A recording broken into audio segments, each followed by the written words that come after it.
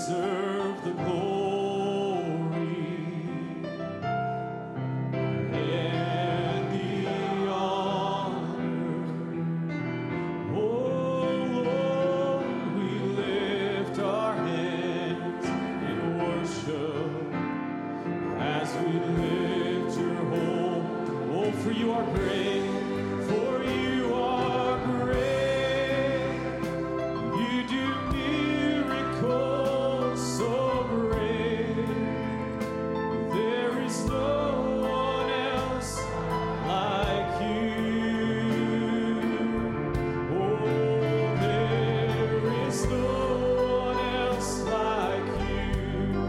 For you are great. You do miracles so great. And there is no one else like you. Oh, there is no one. Oh, there is no one else like you. And you are great. You do miracles so great. And there is no one else like you. Oh, there is no one else like you. And you deserve the glory and the honor. Oh Lord, we lift our hands in worship as we lift your holy name. You deserve the glory, oh, and the honor. Oh yes, Lord, Lord, we lift our hands in worship. Oh, as we lift your holy name, and you are great. You do miracles so great, and there is no one else like you. Oh, there is no one else like you. You are great. You do miracles so great. There is no one else like you. Oh, there is no one else like you. I know the master of the wind. I know the maker of the rain. He can calm the storm, make the sun shine again. I know the master. Amen. Let's stand together and sing it. I know the master. I know the master of the wind. I know the maker of the rain. He can calm the storm, make the sun shine again. I know the master. Oh, sometimes I soar. Sometimes I soar like an eagle in the sky, and above the peaks my soul can be found. And an unexpected storm may drive me from the high. Oh, it may bring me low. It can never bring me down.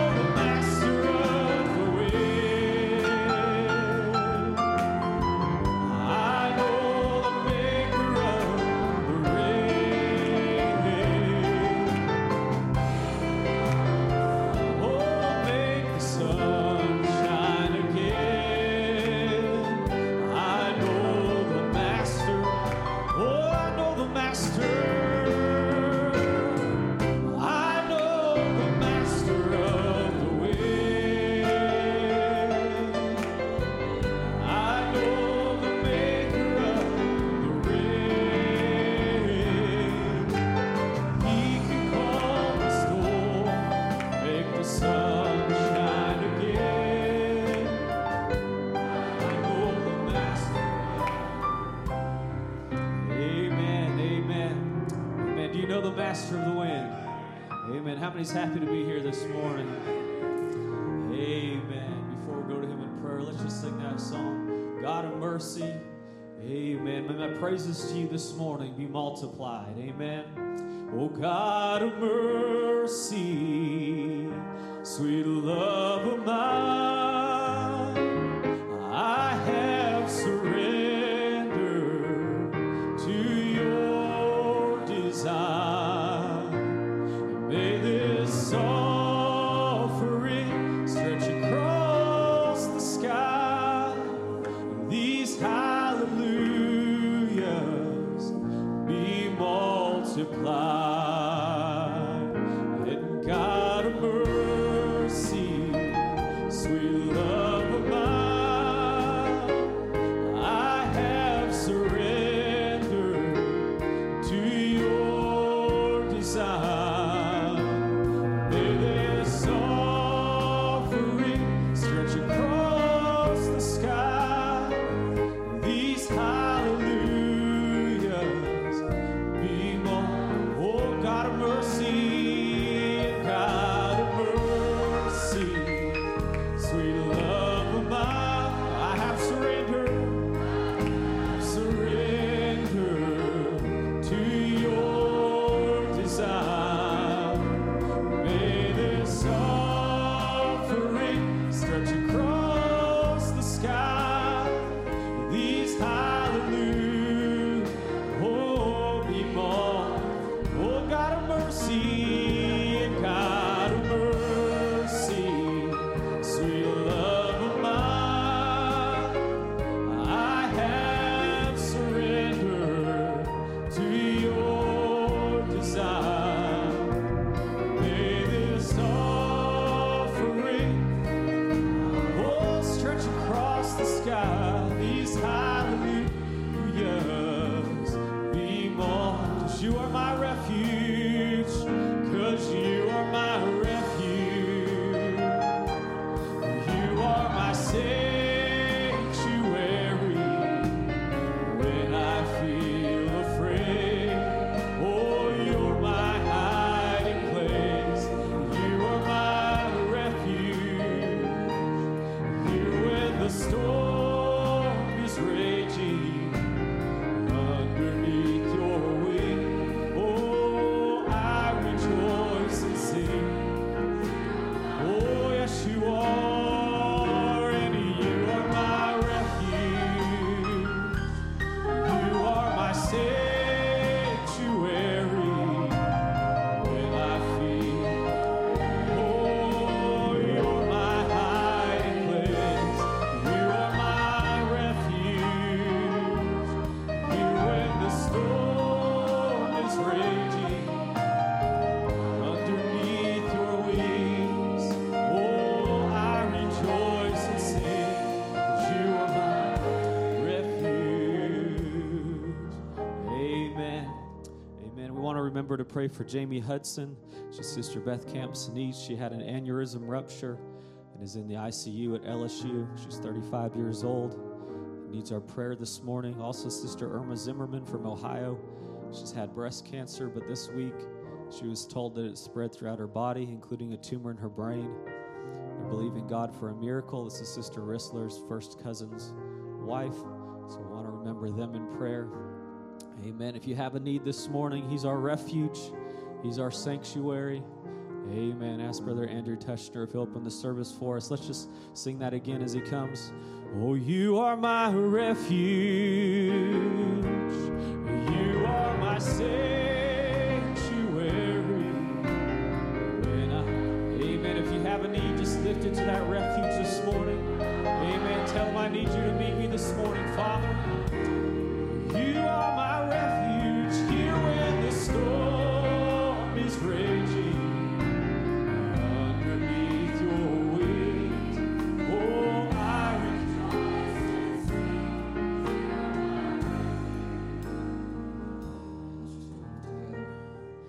Heavenly Father, truly we can say that you are our refuge, or the only thing we can run to, Father.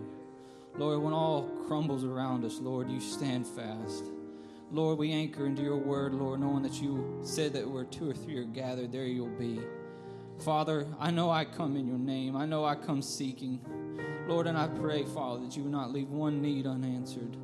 Lord, I just pray, Father, for those that, Lord, that had a need. Lord, you know each one.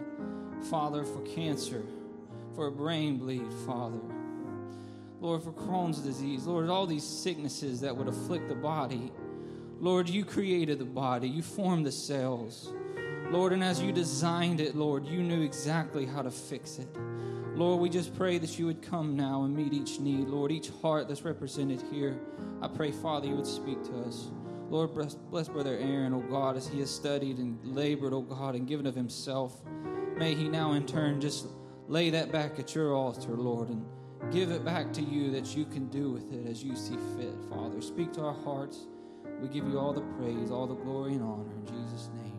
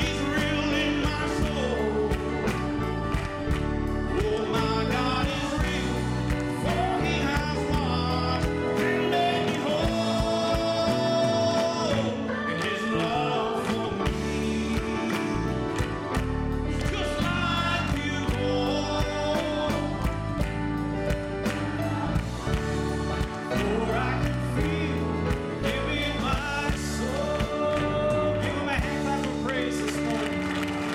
Hallelujah. Hallelujah. How many can say God is real to me this morning? Amen. It's Jesus on the inside, working on the outside. Oh, what a change in my life. Oh, it's Jesus on the inside, working on the outside. Oh, what a change in my life. Yes, it's Jesus on the inside, working on the outside. Oh, what a change in my life. And oh, what a change is it. Oh, yes it is. And it's Jesus on the inside, working on the outside. Oh, what a change in my life. Oh, it's Jesus on the inside, working on the outside. Oh, what a change in my life. Yes, it's Jesus on the inside. And oh, what a change in my life. And oh, what a change. Oh, is in my. We'll sing it one more time. Yes, it's Jesus on the inside, working on the outside. Oh, what a change in my life. Oh, it's Jesus on the inside, on the outside. Oh, what a change in my life. Yes, it's Jesus on the inside, outside. Oh, what a change in my life. And oh, what a change in my. Amen. You can be seated. Amen. Hallelujah. He's made a change. Amen. Flow through me, Holy Spirit, flow through me.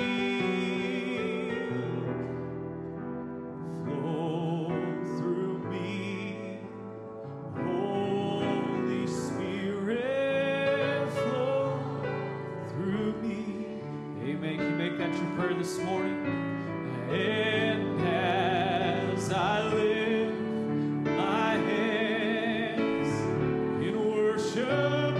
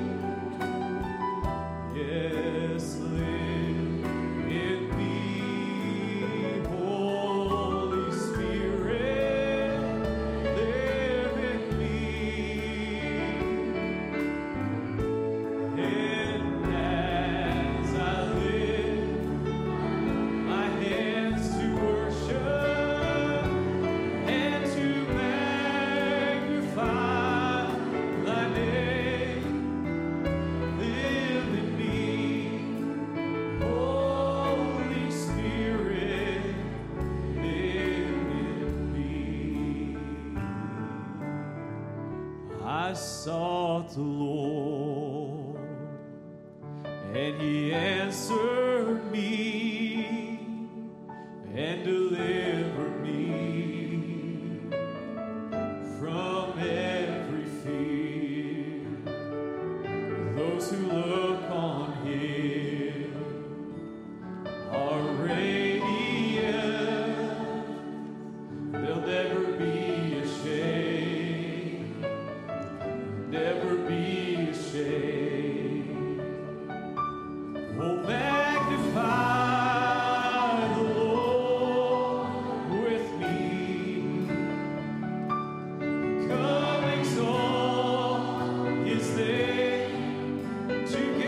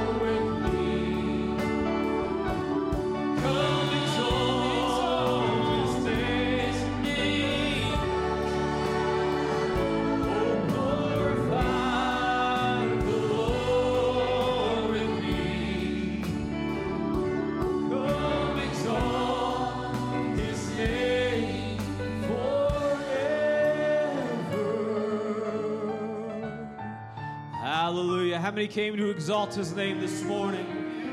Amen. How many's here to exalt his name this morning? Amen. Let's just stand together. Amen. As we worship him before the word comes. Amen. Amen. I will praise the mighty name of Jesus. Amen. Oh, I will praise the mighty name of Jesus. Praise the Lord, the lifter of my head. I will praise the rock of my salvation all my days. And I will praise his name. I will praise the mighty name of Jesus. Praise the Lord, the lifter up. Oh, I will praise the rock of my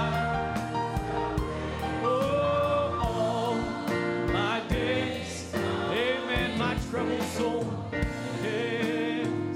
My troubled soul, why so weighed down? Amen. You were made to carry a heavy You load. were not made to Amen. bear Just give it to this Jesus heavy morning. load. Oh, cast your care. Oh, cast Oh, upon the Lord.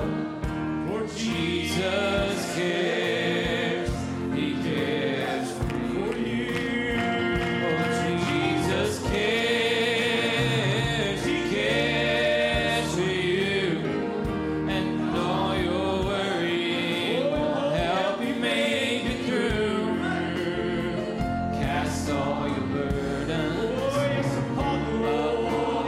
Lord, and trust again in the Amen. Just sing it with all your heart promise this of morning. love. I will praise. I will praise the mighty name of Jesus. Praise the Lord, the lifter of my head. And I will Praise the rock of my salvation all my days.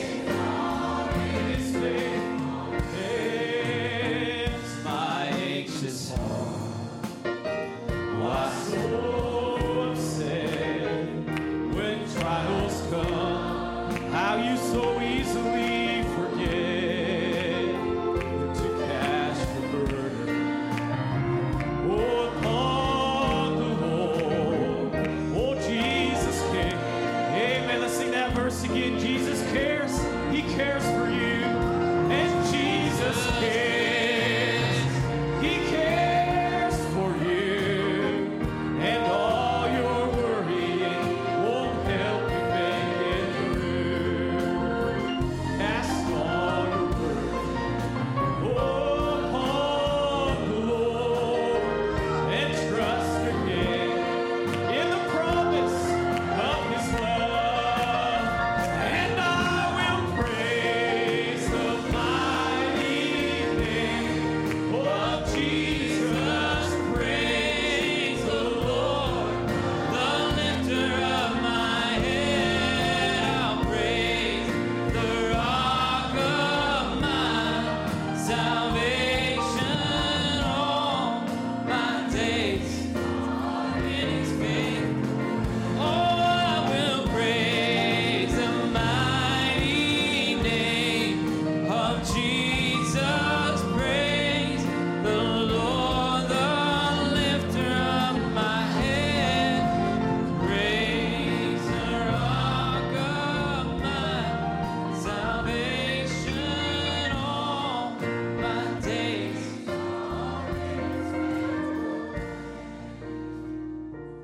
Church, you can rest assured today that his hands are faithful.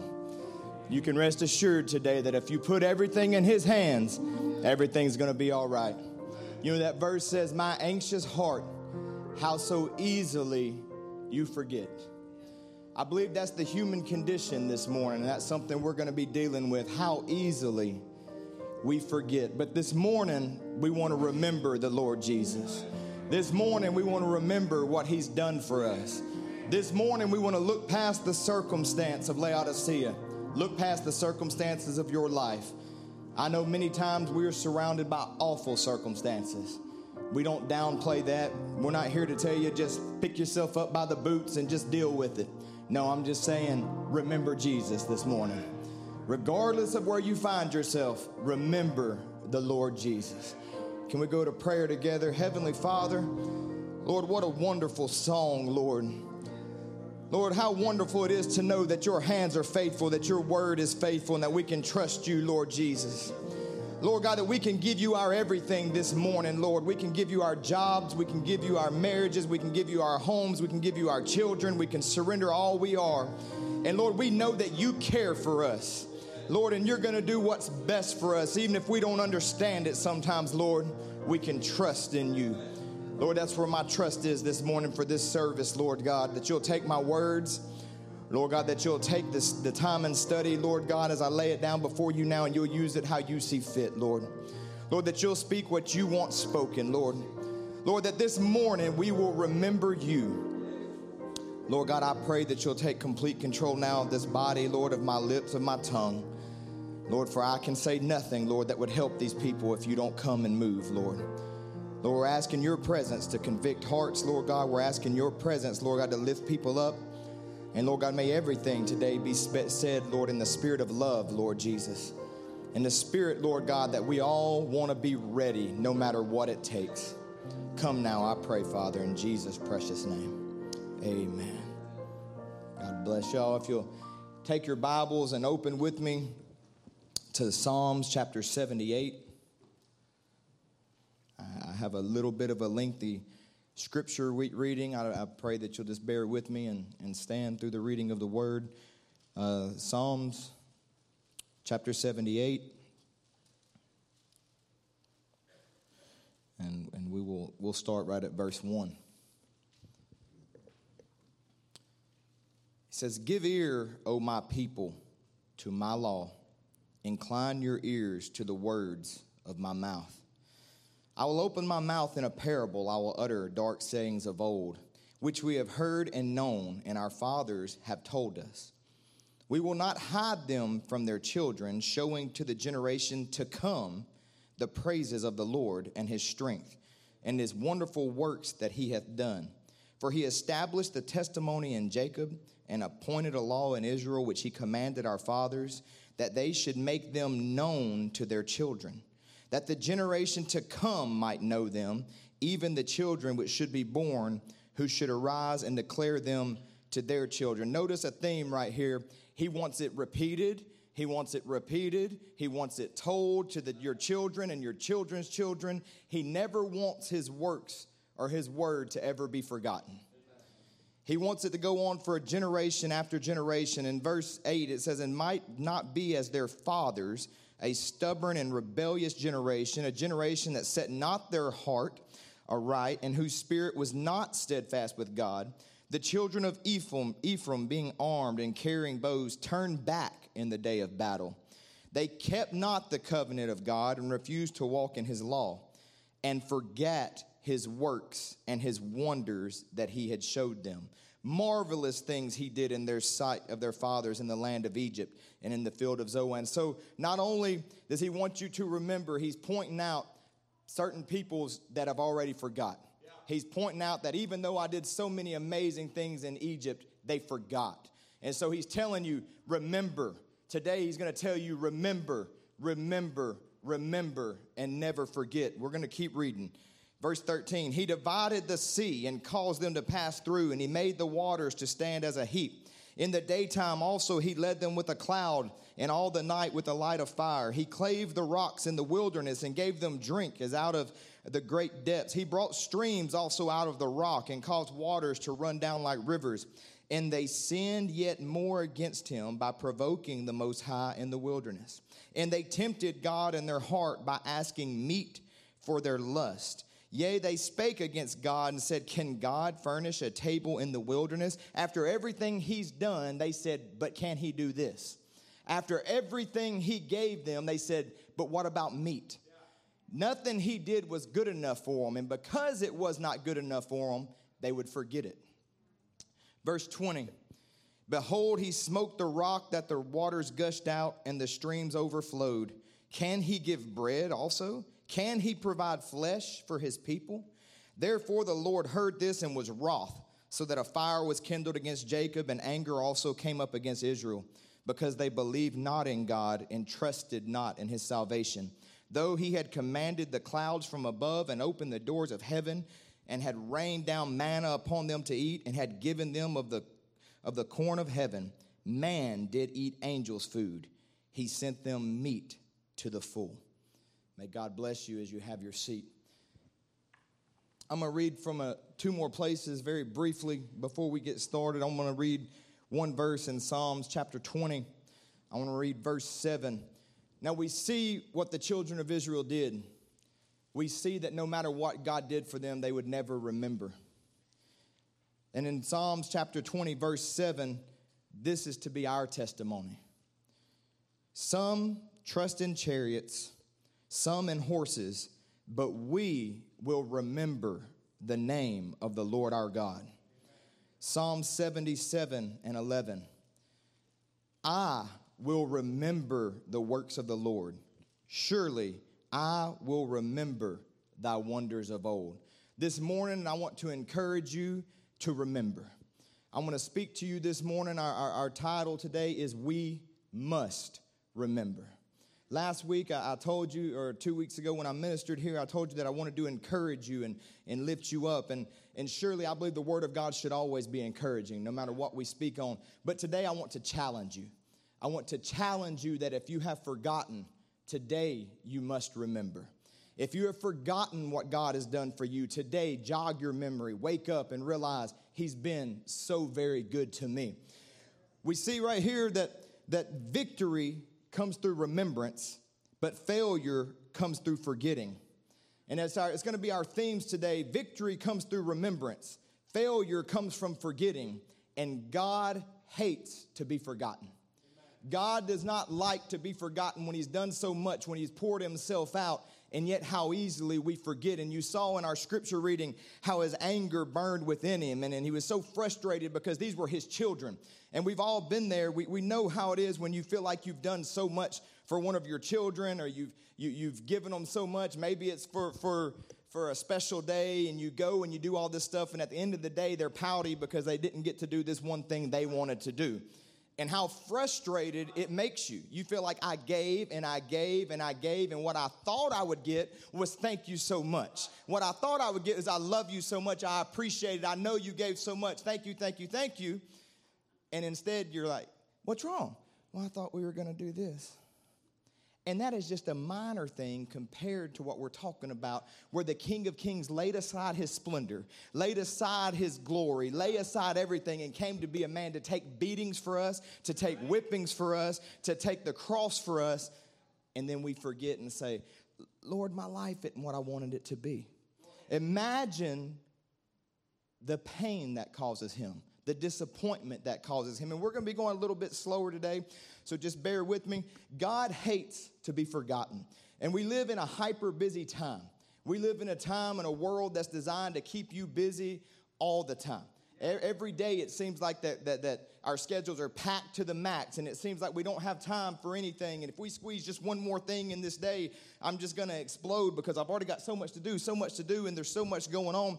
And it seems that we have more convenience than ever before, but it seems like we're stretched for time more than we've ever been stretched before. And I've often wondered, how did people in the days gone by, how did they get everything done in a day? I mean, they didn't have a microwave. They didn't have a zero turn. They didn't have these things to knock out all the work and the chores and just the basic things of life like we do. And I've often wondered, how did they get everything done? And then I began to think about how what I believe it is that we do a lot of things that aren't necessarily things that we have to do. We spend a lot of time chasing after things that aren't actually a necessity. You come to realize that we do more than what's necessary. And in times gone by before modern convenience, they only had time and they only focused on what their needs were. What do I have to do today to put food on the table? What do I have to do today to make sure there's a roof over our head? What do I have to do today to make sure I have clothing? And in focusing on that, it gave them plenty of time to focus on, and what do I have to do to make sure my family has a walk with the Lord? What do I have time? What do I need to do today to make sure my children know that God is a living God? What do I need to do today to make sure that the presence of God is welcome in my home? And because they had time, because they weren't focused on all the extra stuff, they knew what was important in their life. They needed food, water, and shelter, and most importantly, they needed the Lord Jesus. They couldn't get by without the Lord Jesus, but we've come to a point where everything's so convenient, how easy it is for us to forget him for a day or forget him for 2 days and then not remembering until trouble comes around us. See, I believe we live in a time where the lines between needs and wants have become blurred, to where we spend a lot of time working for things that we want. We spend a lot of time doing things that we want and then complaining that we don't have any time. See, I hear it all the time, and I'm extremely guilty of this myself. I really need to do this today. I really need to get that today. I don't have any time for this week. I have so much to do, and so many of these things actually fall underneath the want category, and they don't fall underneath the needs category. Now listen, I'm not complaining. I'm very thankful we live in a place where we have stuff. I'm not complaining. I'm not getting on to you. I'm thankful that we get to do fun stuff. I'm thankful that I get to go on a vacation. I'm thankful that I get to have hobbies. But what I'm telling you is that those things and the pursuit of those things cannot be what consumes your life. Those things cannot be what consumes our life. In our pursuit of pleasure, in our quest for the things that we want, have we forgotten what it is that we really need? Have we forgotten what it is that we really have? Israel was provided for on their journey in every single way imaginable, but time after time after time, they would forget. Time after time, they would allow their wants to get in place of their needs. The Lord was pouring out angel food for them and angels food, and they're going, but we want meat. This is angels' food. I've opened up the heavens and done something for you that I've never done for anybody. Your needs have been supplied. Yes, Lord, but this is what we want. And we got to get to a point to where our wants and our needs are in their right and proper place. It's okay to want stuff, but the Lord said he would provide every one of your needs. There are so many things right now that seem so important to us. And young people, you may not understand this yet, and the older you are, you definitely understand this better. I can remember very well being a teenager and the things that I just had to have, the things that I just needed so very much, and yet all of it's going to pass away. Every bit of it is a vapor, and the reality of it is this morning, you take everything you're sitting there on that bench thinking about, whoever you are, whatever your age is, what you have need of, and you're thinking, I need to do this, and tomorrow I need this, and tomorrow, at the end of the day, let me tell you, you only have need of one thing. You need the Lord Jesus Christ. At the end of the day, you need a closer walk with the Lord. You need a consecrated home. We need consecrated daddies that produce consecrated homes, that produce consecrated children. That is truly our need today. We need more of the Lord Jesus, and we need less of the stuff we think we need. And that's where we're at today. But the world has been created in a place where there's stuff at our fingertips all the time, and there's social media showing where this person's doing this and this person's doing this and this person got a new car. God bless them. I'm happy they got to do those things. But it begins to weigh on our minds, then why not me? Why am I getting to do that? Why don't I have a new vehicle? Lord, why don't I have more money? Lord, why don't I? And he's sitting there going, after all I've done for you? After all I've done for you, and what you're going to give back to me is a gripe, what you're going to give back to me is a focus on what you don't have. Remember today the Lord Jesus. Remember today what he's done for you in your life. What we need to remember today is our calling. What we need to remember is our purpose. Why are we here? Have we forgotten what we're really here for? Not to live through life, not to perpetuate the ages, not to have a good church service, not to gather together and just have a good time. Have we forgotten why we're here? Have we forgotten our purpose? And if you get nothing else out of this today, I want you to remember why you are here. You are here to serve the King of Kings. You are here to serve the Lord of Lords. You've been called to be the very bride of Jesus Christ. Remember the Lord Jesus today. You're going to hear that all through the service, and you're going to say, man, he's repeating that a lot. But I want you to leave here today going, I must remember. I must remember the Lord. I can't get caught up in the ins and outs of the world. I can't get caught up in circumstances and forget the most important thing. I can't get so focused on my pursuit of my dreams. It's good to have dreams. Pursue your dreams, but you better make sure that the Lord is in those dreams. You better make sure that it's the Lord's will. You better make sure that he has the most important place in your life. Don't forget the Lord this morning. Listen, working for a better life is good. Working to better your family is good. Working to better your education is good. Making sure your bills are paid, that's good. You better. Or next week, you ain't gonna have no lights. It's important to make sure we take care of those things. Having hobbies, having fun, those things are good. We're not preaching about that, but that cannot be what consumes us. Book of Luke, chapter 21, verse 33, the Lord Jesus says, heaven and earth shall pass away, but my word shall not pass away. So there's only one thing that's truly important. There's only one thing that's not going to burn, and that's his word. And those who trusted in his word, and those who remembered his word, and those who stayed true to his word. Verse 34, and take heed to yourselves, lest at any time your hearts be overcharged with surfeiting. That's extreme living, consuming too much, partying, things of that nature, drunkenness, and cares of this life, so that they come upon you unawares. For as a snare shall it come on all of them that dwell on the face of the whole earth. We all have cares. Notice every single one of us has cares of this life. We all have jobs. We all have children to take care of. We have things to do. Those are cares of life. We all have a wife to take care of, or a husband to take care of, or a family to take care of. We have things each and every day, and those things are our cares. Now notice, what are we to do with those cares? He didn't say those cares were sinful. But notice, he said those things were just as dangerous as sinful things. He mentioned surfeiting. He mentioned drunkenness, and then he said, and the cares of life. Now, the cares of life, you would think, well, why are those things mentioned in with drunkenness? Why are those things mentioned in with surfeiting? Because he's telling you that is just as dangerous as sin if that's the thing that ensnares you. If that's what ensnares your heart, then it's just as dangerous as sin. So much it says that these things are so dangerous that there'll be a snare unto you. So what do I do with these cares? What do I do with these worries? If I know that they can snare me, if I know that they can trap me, and yet I know that I'm consumed with them and I have them, what am I to do with these? Well, he gives us specific instructions on what to do with these cares. If you'll look in 1 Peter chapter 5 and verse 6, he tells you exactly what you are to do with your cares. Because we all have cares and we all have these things weighing down upon us. And he says, humble yourselves, therefore, under the mighty hand of God, that he may exalt you in due time, casting all your care upon him, for he careth for you. He says, give all these things to him and let him sort them out.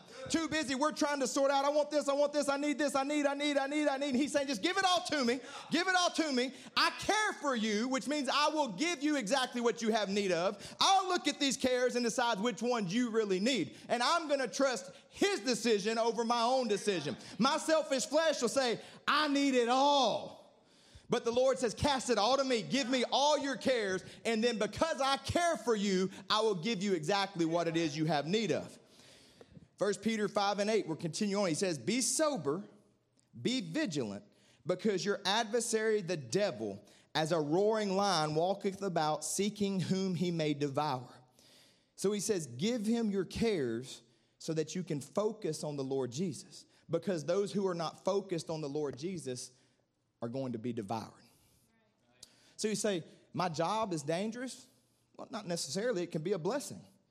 But if it's what consumes you and it's all you think about and that's all you think day and night, which I don't know who would do that, because when I leave work, I'm done. All right? But some people get so consumed with things, and he says he's walking about to consume whom he may devour if you don't lay it all at Jesus' feet. So today, Give him your cares. Focus on Christ. Notice, those who focus is not on him are subject to the enemy's attack. That's what I want us to remember this morning. If your focus is not on him and you've forgotten him, then you are subject to the enemy's attack.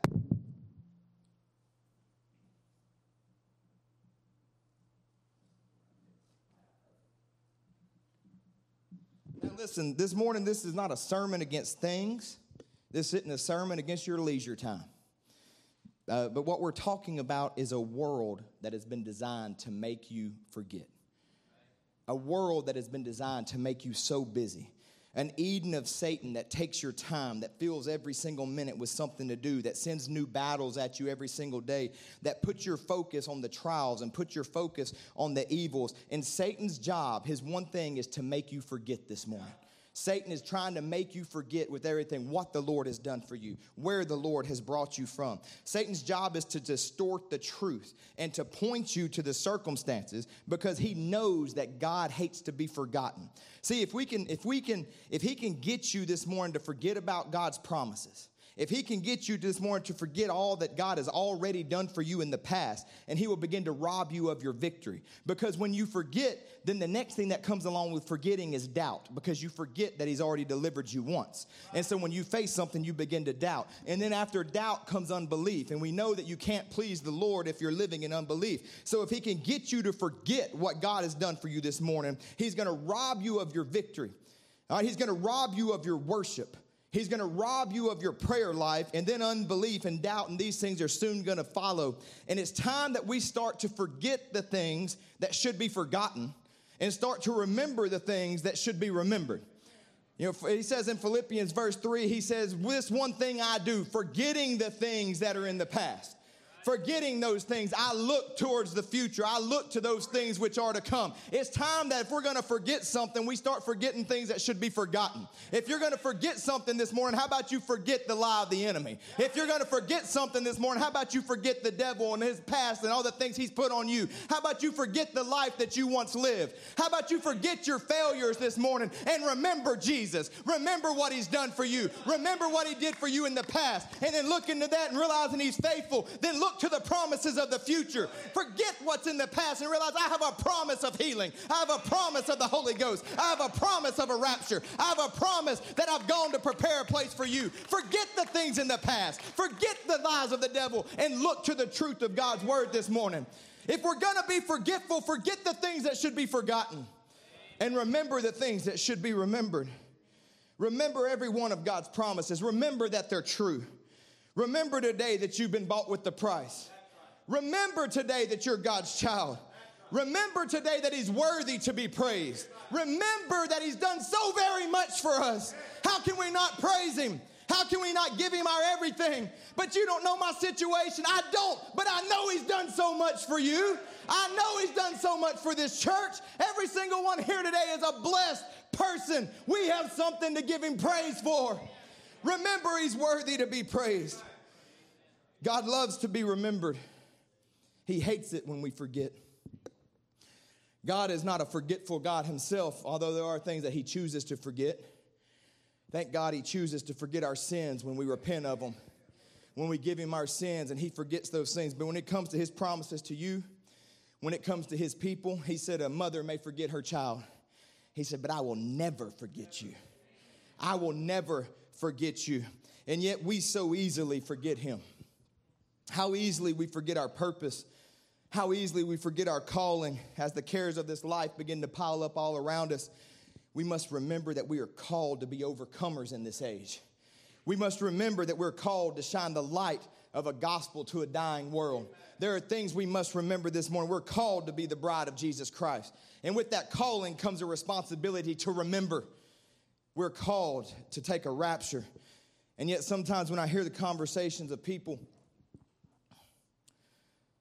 and the things that maybe they desire or want, when I hear the things that stumble people, when I hear the gripes and the complaints, and you hear why this one quit or why that one quit or why this one's unhappy, what this one doesn't like and why this person's grumbling, I begin to wonder, have we forgotten?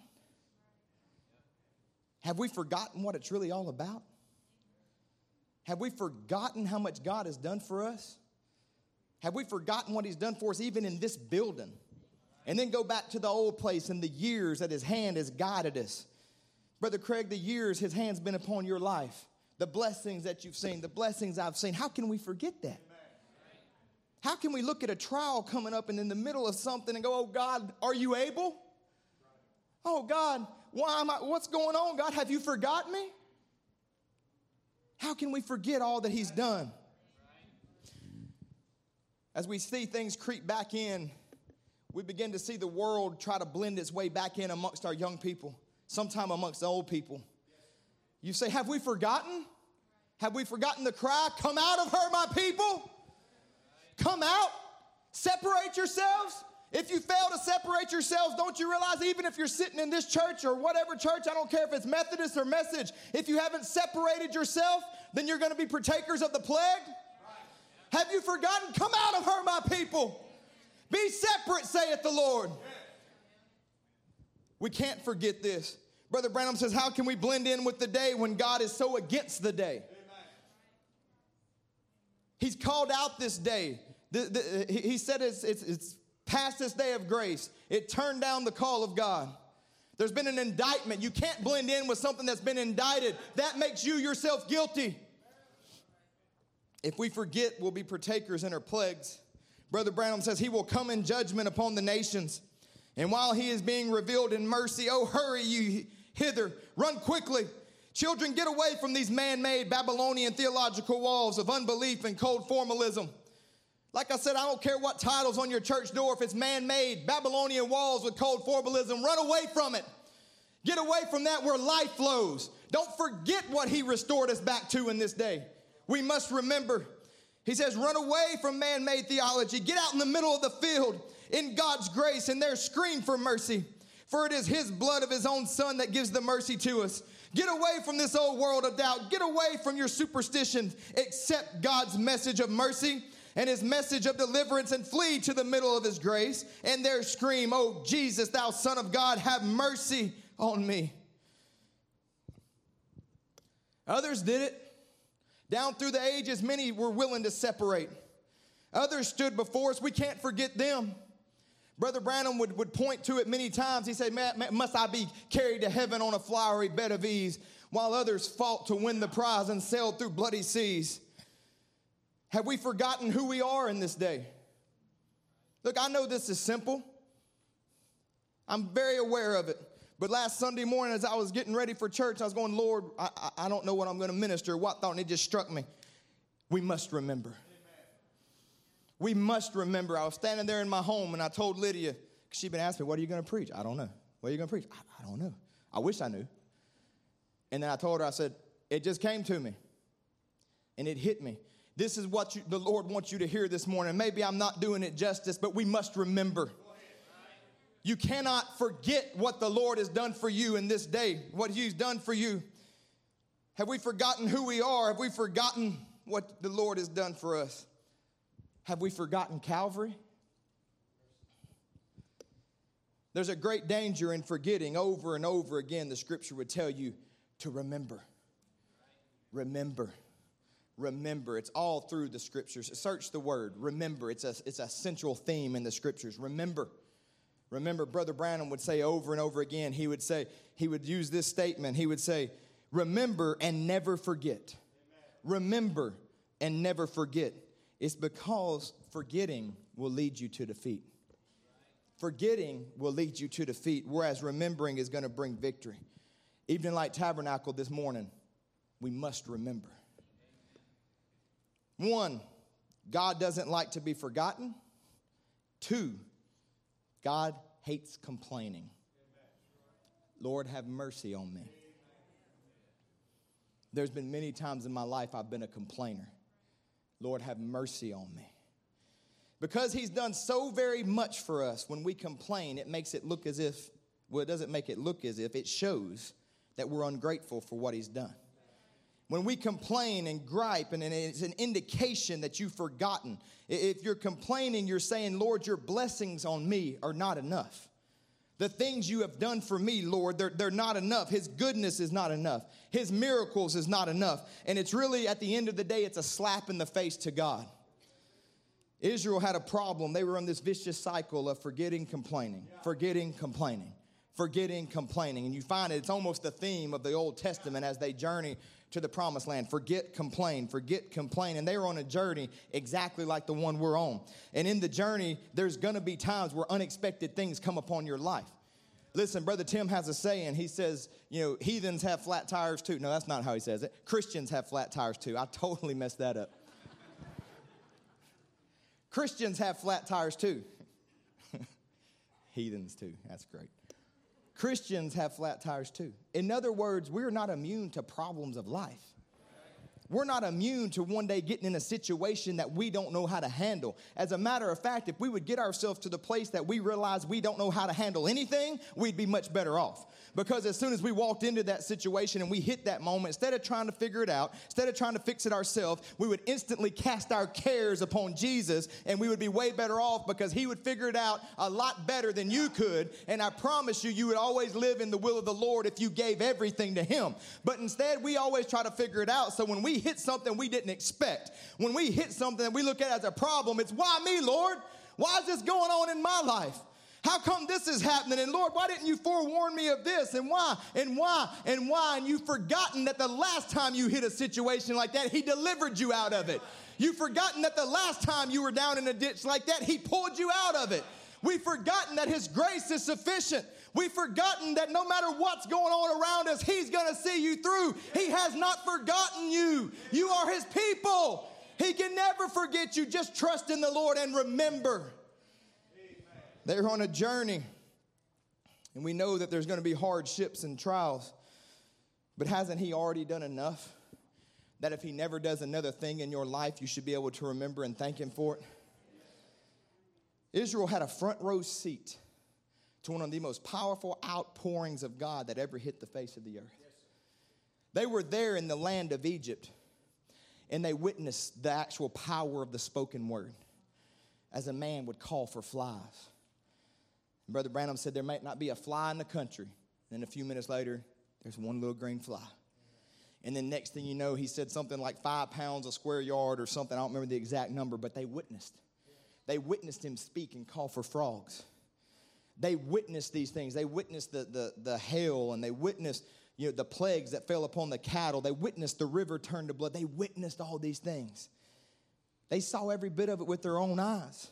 They realized that here we are in Goshen. Right there, all these things are falling, and none of it's even touching us. I'm sure it was a common talking around the table. Can you believe this, Brother Craig? Once again, God spoke, and it's striking our enemies. Isn't God good? Isn't God wonderful? He's delivering us. Isn't God good? This is amazing. And they saw as their God brought Pharaoh in Egypt to its knees. They witnessed the most powerful world or country in the world be brought down and left in absolute shambles. They had a front row seat to this, and they march out of Egypt, and their testimony is, God is good. God is wonderful. Our God is great. God is mighty. Wondrous are his works. Oh, we love you, God. You're so good to us. You're so great. You're so wonderful. How we appreciate you, Lord. And they started out, and their initial response to this spectacular deliverance from Egypt starts out as praise. You remember when God saved you? When he first called you out? How you just couldn't wait to talk to him. Thank you, Jesus.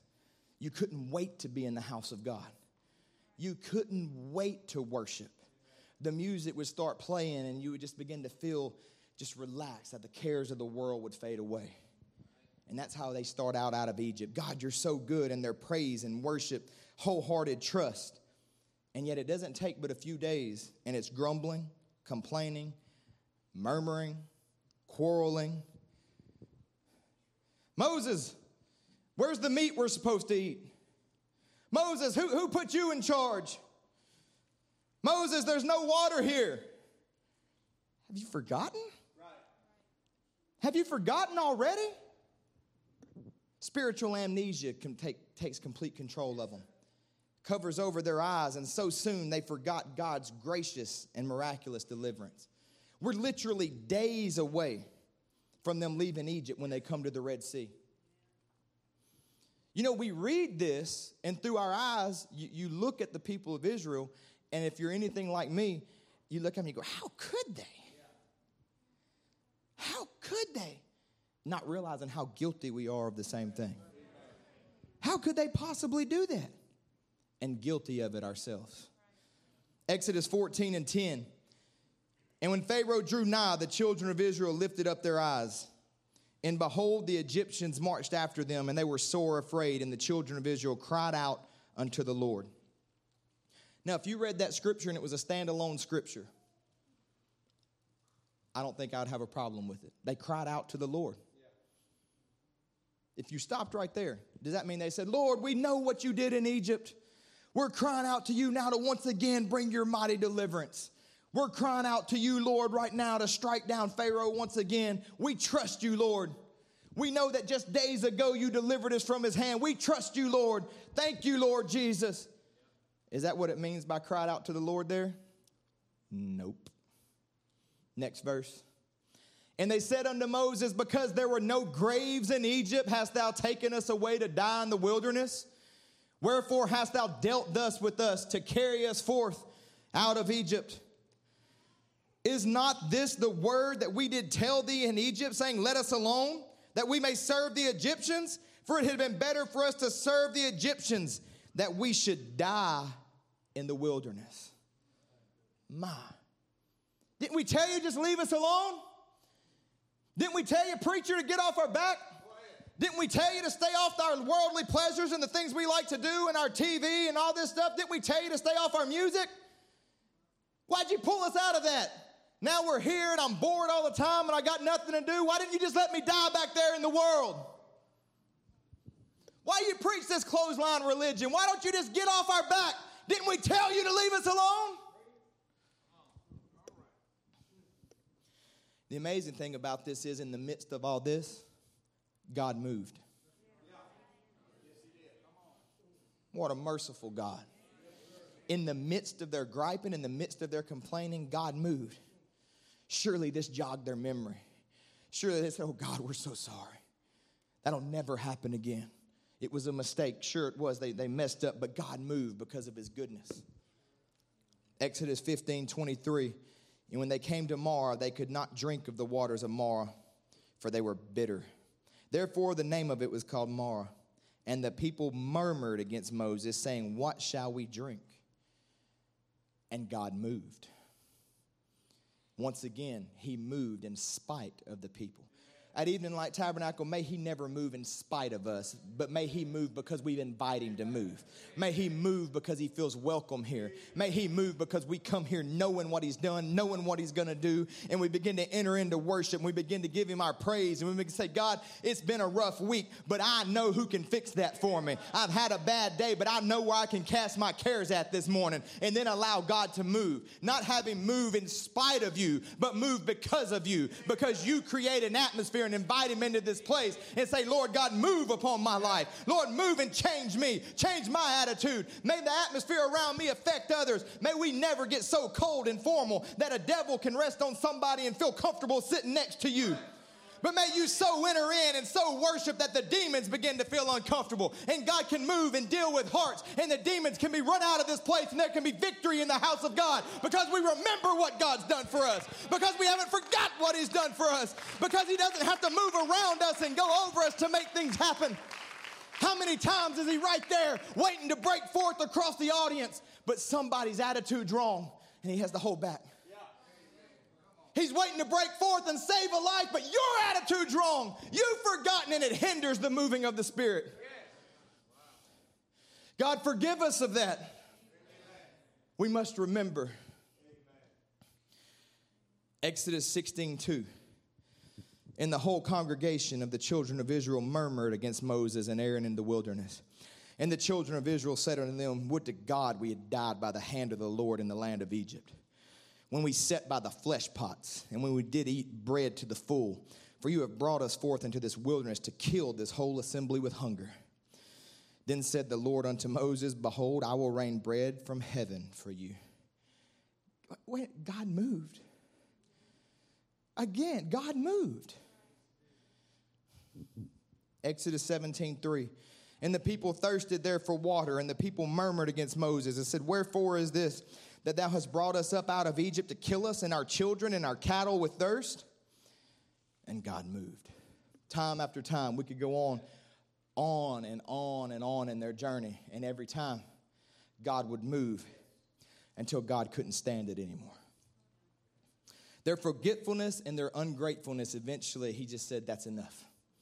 His anger began to rise up within him, and he had all that he could take. And it tells us in Numbers 11, verse 1, and when the people complained, it displeased the Lord.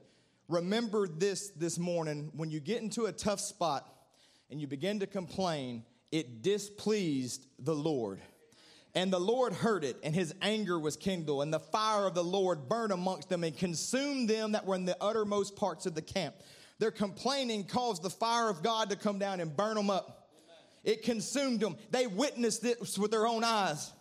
They witnessed what happens when you complain and grumble and get outside the camp and leave the church. And they sat there and watched as some walked away and their lives fell apart into shambles. And it was an example to us.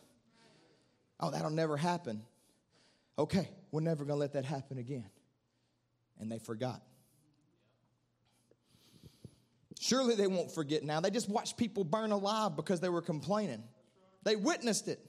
Numbers 14:1.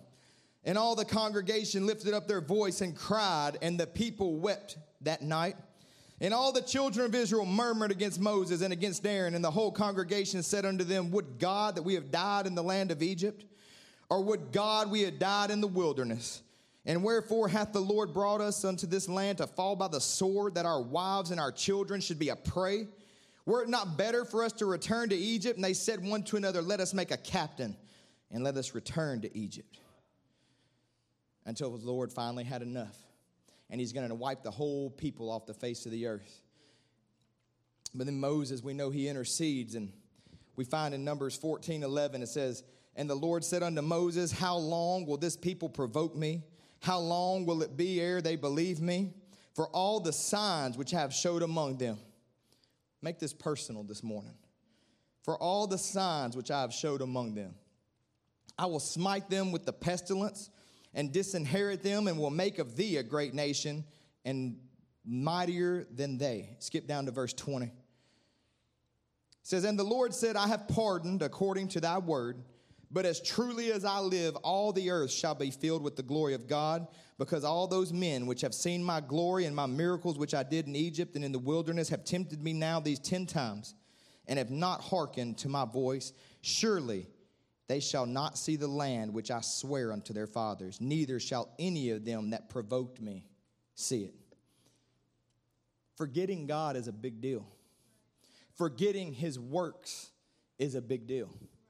Crying out and complaining in the midst of all God has done for us, God hates it. To the point he said not one of them will enter into the promised land. Jesus said every one of them are dead. And Brother Branham picked that up and said that means eternally separated from God. Every one of them eternally separated from God because they forgot. They were ungrateful. They didn't remember the Lord. They didn't remember his mighty works. So finally the Lord cries out, how long? Repeatedly, time after time, the Lord had demonstrated his faithfulness in every single situation. However, as soon as they would encounter another trial, they would instantly forget the victory that they had just had. They had seen enough in Egypt that if God never did another thing for them, they should have never complained. If they had been trapped at the Red Sea and he didn't move, they still should have been able to praise him for the things that he did for them in Egypt. Not every single situation you face is going to work out exactly the way you think it should. He's not always just going to wipe it away and let you walk through just perfectly. There's times we go through battles, but it's he that gives the victory. Don't complain about the fact you were in a battle. Rejoice because you've got the victory. You're going to fight battles. That's part of the journey we're in. And yet how quickly they forgot. And church, I'm telling you today, how much should we remember what God has done in our midst? how victorious our lives ought to be, what overcomers we should be with all that God has done for us. Here at Evening Light Tabernacle and the bride around the world, but I'm speaking to you this morning, Evening Light Tabernacle, the things we've witnessed in this building, there's not a person in here that should ever doubt again. There's not a person in here who has a right to complain ever again. There's not anybody in here. He's done enough in this congregation that we should always remember the Lord. He's done enough in this congregation that we can lift our hands to him and praise him and say, Lord, you are wonderful. Lord, you are mighty. Lord, you have been good to me. Lord, you saved my soul. Lord, I'm unworthy, but you're worthy this morning, and you deserve all the praise and honor. You deserve me to remember you.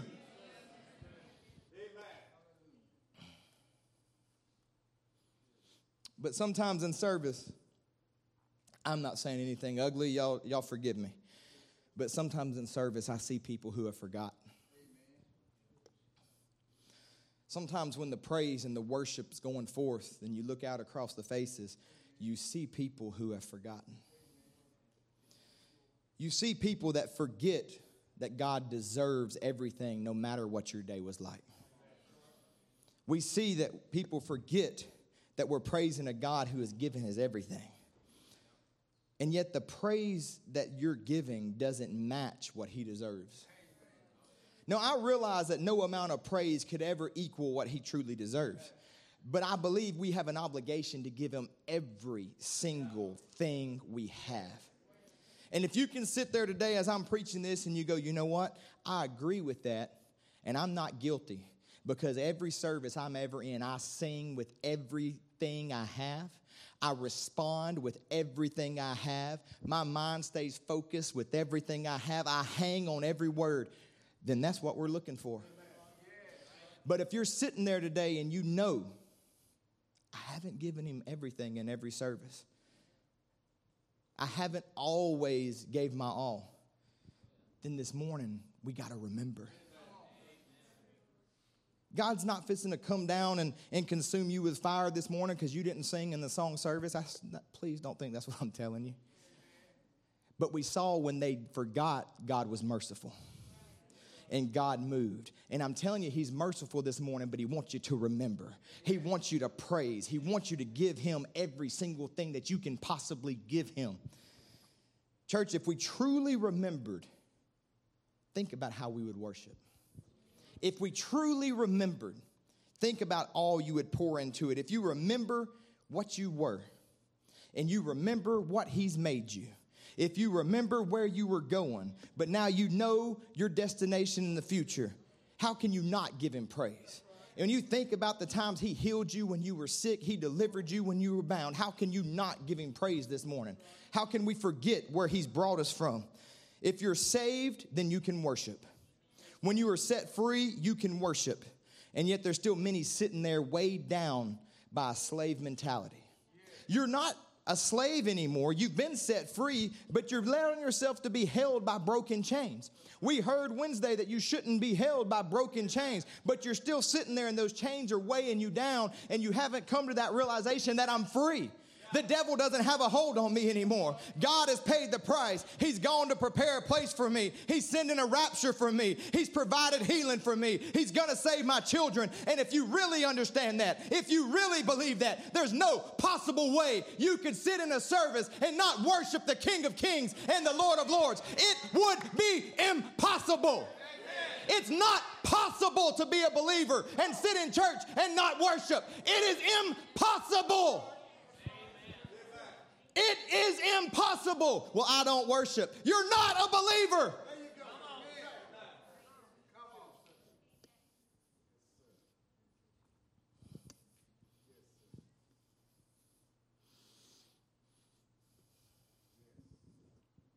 You got to remember that you're free this morning. You got to remember everything he's done for you. And you got to remember he deserves your praise. You got to remember that you saw your taskmasters floating in the Red Sea. Remember that you saw them floating in the Red Sea. Or have you forgotten? Why can't you worship? Why are you not content in life as the scripture tells us to be? Is he not enough? Has he not blessed you enough? Has he not done enough? Oh, Lord, I know you've forgiven my sins. I know you've done so much for me. I know you healed me. I know you delivered me. but things are tough right now. Really? I know you've done so much for me, Lord, but we're struggling financially. I know you've done so much for me, but I'm down about where my life is and the prospects of my life. I'm down because I thought my life would be better than this. It is very provoking to God to undervalue the things he gives you. It is very provoking to God to undervalue his blessings and the things he has poured out upon your life. To undervalue his mercies and to undervalue his provisions. Well, I only have this and we only have that. And I'm in this situation and I only have this. Okay, Israel, we only have manna. We only have this. Look, angels' food wasn't good enough for them either. What does he have to do to be good enough for you? What does he have to do? I say he doesn't have to do another thing. I say he's poured out his blessings more than enough. I say if he never did anything else after Calvary, he's done more than enough for you that you can praise him through all eternity. But you got to remember what he did for you. You cannot forget. Israel said, yeah, well, I wish we had meat. I wish we had fish and garlic. Israel, have you forgotten? Brother Branham says, it's fine that God has so fixed this earth that we can all be happy. If we would just try to be that way. We can all be happy if we would just try to be that way. So I'm just going to take what he said and say, so if you're not happy, you're not trying. Okay. If we would try to be that way, live happily, and be thankful to him for what we have. I'm quite sure that one of the great faults with us is that we're not grateful enough for what we have. He has been so good to us to give us so many things, and we just don't seem to appreciate it as much as we should. See, grumbling and thanklessness, these are not a response to your circumstance. If you grumble and complain, you're not grumbling and complaining to your circumstance. You're grumbling and complaining to God. Understand that. Grumbling and complaining is not a response to your circumstance. It is a complaint to God. Israel grumbled when they were slaves. Israel grumbled when Moses showed up. Israel murmured and grumbled on the way to the promised land. See, the grumbling was in their heart. It had nothing to do with their surroundings. It had nothing to do with their current situation, because it didn't matter what situation you found them in, they were complaining. They were grumbling. They were upset. So it had nothing to do with the current situation. The complaint and the grumbling is in your heart because you don't recognize what God has done for you. You don't remember how good he is, so nothing's ever quite good enough. And there's always a grumble and there's always a complaint. Your attitude towards God should not be rooted in a bank account. It should not be rooted in your current health condition. It should not be rooted in your current state of affairs. It should not be rooted in your job condition. Because just as grumbling is a reflection of your heart, so is a life filled with praise a reflection of your heart. So today, my attitude towards God is not on my bank account, not on my job situation, but my attitude towards God is because I remember what God has done for me. My heart cries out, Lord, you are worthy of my praise. I may be sick today, but you're worthy of my praise. I lost my job today. You're worthy of my praise. My children are sick. Lord, you're worthy of my praise, because I remember I was lost. I was bound for hell. You came to Calvary and shed your precious blood. I will remember today, Lord Jesus. I will praise the King of Kings. I will lift up the name above names, because you're worthy regardless of my circumstance. And that's a reflection of the heart, because he sits there and I can't keep quiet. I can't not praise him. But look at Job. Look at Job. You have not had a day quite like Job. But he praised him anyhow. And when people just said, curse God and die, he said, you speak as a foolish woman. His circumstances never determine his attitude, because it's a reflection of your heart. We are to remember. I don't want to believe there's anybody sitting here today that's lost. I don't believe it. I know there's three kinds of believers, but I choose to believe each and every one of you will be there. It's up to you and the Lord to work that out. I choose to believe that we're believers. I don't believe there's anybody here lost. So if you're saved and if you're free, then you know what happened in your life. Then how can you not give every single moment in a church service everything you've got? Why are you harping on church services? Well, I'll put it to you like this. I know it's not supposed to be just in church. It's supposed to be every day of your life. But if you're not giving it your all for an hour and a half on Wednesday and a couple hours on Sunday, I ain't even got to worry about what's going on the rest of the week. If you're not giving it your all on Wednesday and Sunday, I ain't even got to worry about what you're doing the rest of the week because you definitely ain't giving it your all. If you can come in and sit down on God when his presence is moving, I know you sit down on him when you're all alone and you can't feel him. When work's hard and when your mind's off him, I know you're not giving it. If you can't pour it out in this atmosphere, if you can't pour it out when he's moving amongst his people, then I'm not even giving thought to what goes on the rest of the week. If you're saved, how can you not praise him? How can you not give him everything when he's given everything for you? If you can't praise him, it's because you've forgotten. And I want to challenge you this morning to remember. Don't walk away and say, Brother Aaron said I'm lost. I'm not saying that. I'm telling you to remember this morning. Shake your memory. Shake your consciousness. Look back at what God has done. And when you see he's always been faithful, then look ahead to the other promises and go, I know he'll be faithful there. And because he's faithful, he deserves my praise. God hates his works to be forgotten. Forgetfulness brings lukewarmness. Forgetfulness brings death. And he hates for his works to be forgotten. And he hates it also when they become common to us. They should never become common to us. And he is constantly reminding Israel of his deliverance, telling them to rehearse it and teach their children. Exodus 13:3. And Moses said unto the people, remember this day in which you came out from Egypt, out of the house of bondage, for by strength of hand and the Lord brought you out from this place. Remember this day. Deuteronomy 5 and 15. And remember that thou wast a servant in the land of Egypt, and that the Lord thy God brought thee out thence through a mighty hand and by a stretched out arm. And then he implements feasts and celebrations, and all of them are with the purpose of remembering.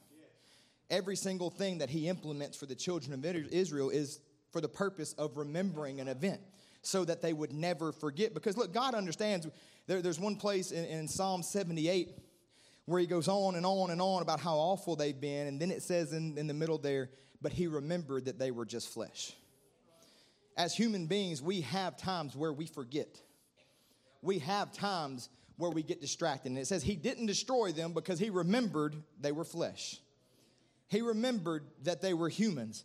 So he's constantly reminding, and in the sabbatical year, which in every 7 years they would make a release. That's in Deuteronomy 15:15. It says, and thou shalt remember that thou wast a bondman in the land of Egypt, and the Lord thy God redeemed thee. Therefore I command thee this thing today. Feast of Weeks, Deuteronomy 16:12. And thou shalt remember that thou wast a bondman in Egypt. Deuteronomy 24:18. But thou shalt remember that thou wast a bondman in Egypt, and the Lord thy God redeemed thee thence. Deuteronomy 24:22. And thou shalt remember that thou wast a bondman in the land of Egypt. And you're thinking, look, I thought we were supposed to forget that we were slaves. Why is he constantly reminding them, I delivered you. You were bondsmen. You were slaves. The reason he constantly is reminding them of that is they began to look back at Egypt as if it was something pleasant. They began to look back at Egypt and say, Egypt was good. Egypt has this. And he's constantly having to tell them, don't you remember you were slaves? Don't you remember that you were a bondsman? Don't you remember? You're remembering the wrong things and you're forgetting the wrong things. You need to forget what needs to be forgotten and remember what needs to be remembered. You were slaves. You were beat. You were worked every single day. You had no time for God. And yet you're looking back going, we ate freely. You did nothing freely. You gave your backs to Pharaoh. Satan was a terrible tormentor, a terrible taskmaster. Do not look back and say, oh, it was good. You were slaves, he says. Constantly reminding them, I set you free. I set you free, because otherwise they would forget. They were always forgetting and looking back with fondness. Numbers 11:5, we remember the fish which we did eat in Egypt, freely the cucumbers and the melons and the leeks and the onions and the garlic. But now our soul, now that we're in this message, is dried away. There's nothing at all besides this manna before our eyes. Notice here how they remember and what they've forgotten. They've forgotten the whips on their back. They've forgotten their children were being murdered. Their women were being ravished. When we complain and look back, have we forgotten how evil the world was to us? Have we forgotten what an evil taskmaster Satan was in our lives? Have we forgotten what he did to our families? Have you forgotten what he's done to your children? When we look backwards, have we forgotten what a sacrifice Jesus paid at Calvary so that we could come out of that? Look, it's okay to remember. It's not okay to look back. Because a memory, as I'm still walking forward, doesn't show a longing in my heart. But if I stop and I look back, remember Lot's wife. If you're wanting to look back this morning, repent and remember what God has done for you. Repent and remember what he's done. Don't forget the taskmaster upon you. Don't forget your slavery to drugs and alcohol and things of that nature. You look back and you say, you know what, I had a pretty good time with my friends. I did it, and you're looking at it with fondness. Or at least you're not looking at it with the hatred and the disgust that you should be looking at it with. It should be a part of our lives that we don't want anything of except to remember my God is good. The only reason I remember it is because I say, God, you saved me. The only reason I even remember it is so I can say, Lord Jesus, thank you so much that when I was lost and undone, when I was on my way to a sinner's grave and a devil's hell, you cared enough about me to reach down and save me when I wasn't even looking for you. And I remember it this morning, and I'll praise you for it this morning. No matter where I find myself at today, I'm not there. No matter where you find yourself at today, you're not back there. You're not still stuck in Egypt. You may be in the middle of a battle, but you're on your way to the promised land. I'm willing to fight any battle on my way to the promised land. Remember where you are. Remember where you're going. And forget the things in the past.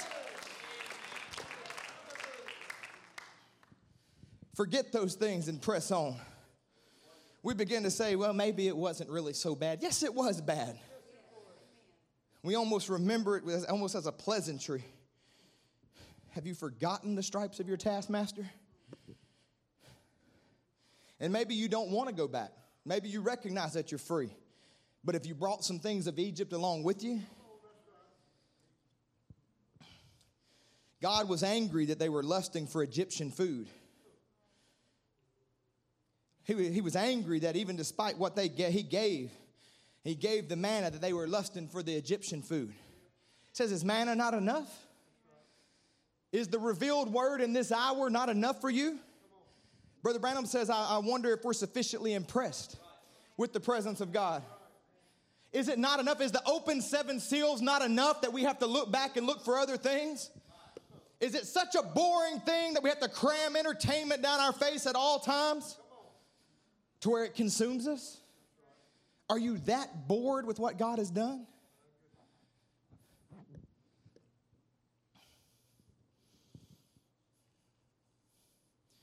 He's opened the word in this day. Never forget what went in the ministry of Malachi 4. Never forget what he's done for you in this last day. Never forget the signs and the wonders and the healings. And not only that they were done back there, you know, I think Brother Branham would be ashamed and upset if he thought that people believed it was only to be done in his ministry. That gift was demonstrated before us to show us that the pillar of fire had returned to the church. Never forget that the pillar of fire is still with you today. Never forget that he's in this building and do the same things that he's always done. Never forget that he's here to deliver you out of whatever situation you're in because he's done it before, he'll do it again. Never forget these things. Have we forgotten that we were slaves? Have we forgotten that we were lost? Have you forgotten that you've been set free? Never forget. It's kind of our theme. The enemy wants you to forget the slavery. He wants you to forget the stripes. He wants you to forget the bondage.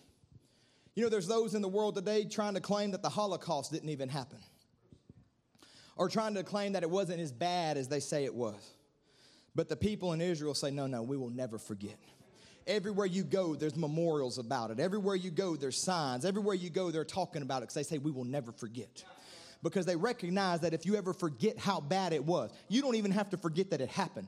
But if you begin to think maybe it wasn't so bad, if you begin to think it wasn't as bad as others say it was, then you're doomed to begin to repeat that process. When we begin to forget where we came from, we're doomed to repeat it. We cannot forget what it was that God saved us from. Yes, it was that bad. Yes, the life of sin was that evil. I was on my way to hell. I don't care where you were on your way to hell. I'd say that's pretty bad. Well, I didn't live as bad as others. You were on your way to hell. I'd say that's pretty bad. So wherever you are today, at least you're not on your way to hell. So you ought to be able to give him your everything, give him your all every time there's an opportunity to remember and an opportunity to praise. Some maybe look backwards today even at the denominations and the things that they came out of. And they begin to try to bring denominational ideas into this message because in their mind it wasn't that bad. Yes, it was that bad. There was no freedom in those camps. The church system was that bad. That's why God called you out of it. It wasn't a reformation this time. This time he said, it is that bad. Get out of her, my people, because there's going to be plagues fall upon her. That Roman system, it tortured millions and killed millions of your brothers and sisters. How can we forget that? It was that bad. It is that bad. We must remember them. We must remember the stand that they took in their day. Don't let those things just become something you talk about. We must not forget the rugged soldiers of the past that have gone on, the pastors that stood, the men who stood in circumstances way worse than what we stand in. Hiding in houses and basements and caves, hiding here and there, standing for the word. We must remember the men of the great revivals gone past. You had Luther in the Great Reformation, and Edwards and Whitefield in the First Great Awakening.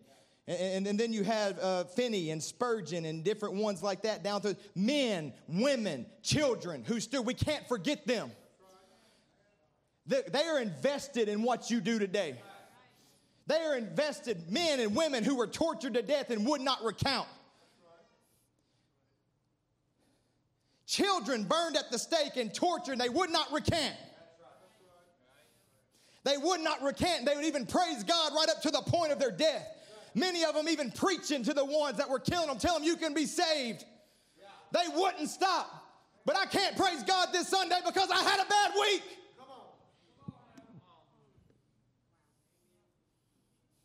And they would sit there with their stomachs ripped apart, hands tied back, burning, going, I love you, Jesus. Thank you, Lord. Thank you for this opportunity to give my life for you.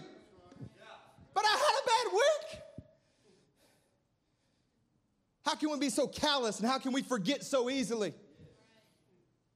We expect it to be a flowery bed of ease. You must remember it's a war today. You must remember it's a battle. You must remember they're watching you even today. Those that gave their life are watching even today because they without you cannot be made perfect. They are counting on your success. They are invested in your success. They're watching going, don't forget. Don't forget. We laid our lives down today. Don't forget. Remember what he's done for you. Don't forget, press the battle. They told Brother Branham there, they said, press the battle. Press the battle. Don't forget what's at the end of the road.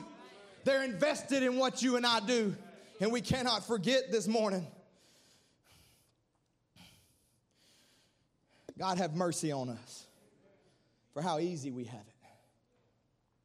I will not forget when that same spirit that ruled those denominations and that Roman spirit that put all those people to death begins to try to come back in the church. Denominational spirits try to come into the message church and once again take rule over God's people. We will not forget. We will not stand by and let the devils of cold, dark formalism begin to come back into our services. When they're trying to push out the leadership of the Spirit, trying to push out the moving of the Holy Spirit, I will not forget. I will not forget what Malachi 4 was sent to turn our hearts back to. Don't forget what you were restored to. You were not restored back to the word, the original word at Pentecost, so you can sit on a pew and think about tomorrow, or sit on a pew and think about what you did yesterday. He didn't go through all the trouble of sending you, Malachi 4. Behold, I send unto you, Malachi 4, and you go, what have you done for me lately? Have you forgot that he's opened the seals? Has he forgot that he allowed you to see your name? I will not sit by idly and allow us to go back to cold, formal church services. Do not take our church services for granted. Do not take the moving of the Spirit for granted.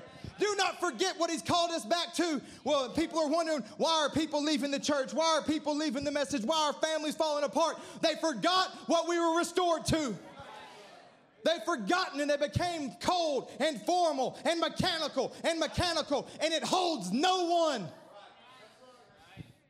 Don't forget what we have to have in this day to overcome. He wants to rob the life, take the moving of the Spirit, but we won't forget. Brother Branham says the riches of thy blessings may rest upon this people, and may they go from here this day filled with the Holy Ghost. May they live from hereafter, Lord, filled with your Spirit. May they never forget this, that they're contending for the faith that was once delivered to the saints. You're contending for the faith. It was once lost, but it's been put back in your hands. What are you going to do with it? What will you do now that it's in your hands and it's your race to run? We must remember. And if we remember, then we can praise him. Not just on Wednesdays, not just on Sundays. But when we do come together on those Wednesdays and Sundays, you can just pour it all out. You can let it all go. You can remember how he healed me. You can remember how he saved me. You can remember how he delivered me. And then if you can remember, there's nothing that will keep you from singing. There's nothing that'll keep you from shouting. There's nothing that'll keep you from pulling on the word, because you remember what he's done. Remembering brings worship. Remembering always brings worship. But when we forget, we often see it reflect in our praise, not only in service, but the praise that our life gives off each and every day. We see it affect the dedication we have to the house of God. Those that remember are dedicated to the house of God. Those who have forgotten, we'll see. Maybe, maybe not. You've forgotten what he did for you. You don't remember. Those who have forgotten see it affect their dedication to prayer.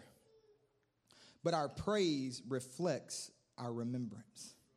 Brother Branham would say, it's been my great mystery in my life. Of all things that he wondered about, he said, this is my great mystery. How can the scriptures be so plain and the people sit there and know that the Spirit of Christ is in the room? Now he's talking about where he says, where 2 or 3 are gathered, I'll be there in the midst of you. This is the great mystery to Brother Branham. How can you know the scripture so plain and know that the Spirit of Christ is in the room and can hold your peace? I can't understand it unless their eyes are not open. Think about it. It becomes common to us, but Jesus Christ is in this room.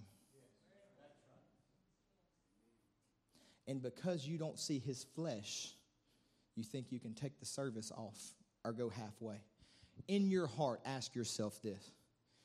If he was standing here in the flesh, if he appeared here in the flesh, would you have acted the exact same way in the service that you've acted today? And I'm not getting on to you. Y'all have been wonderful. I'm just asking you a question. Would it have been exactly the same?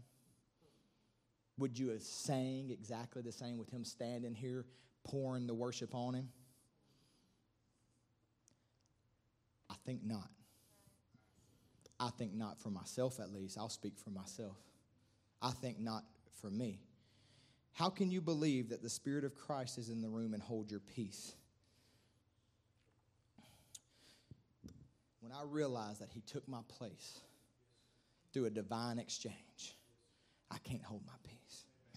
When I realized that I was going to die and go to hell, I can't hold my peace. When I realized he's healed my body, I can't hold my peace. When I realized that he pulled us out of denominations, I can't hold my peace. When I realized he's never failed, I can't hold my peace. When I realized that he's coming very, very soon, Brother Branham said, I can hear the ticking of the clock, and I can see the angel getting ready to proclaim, time no more.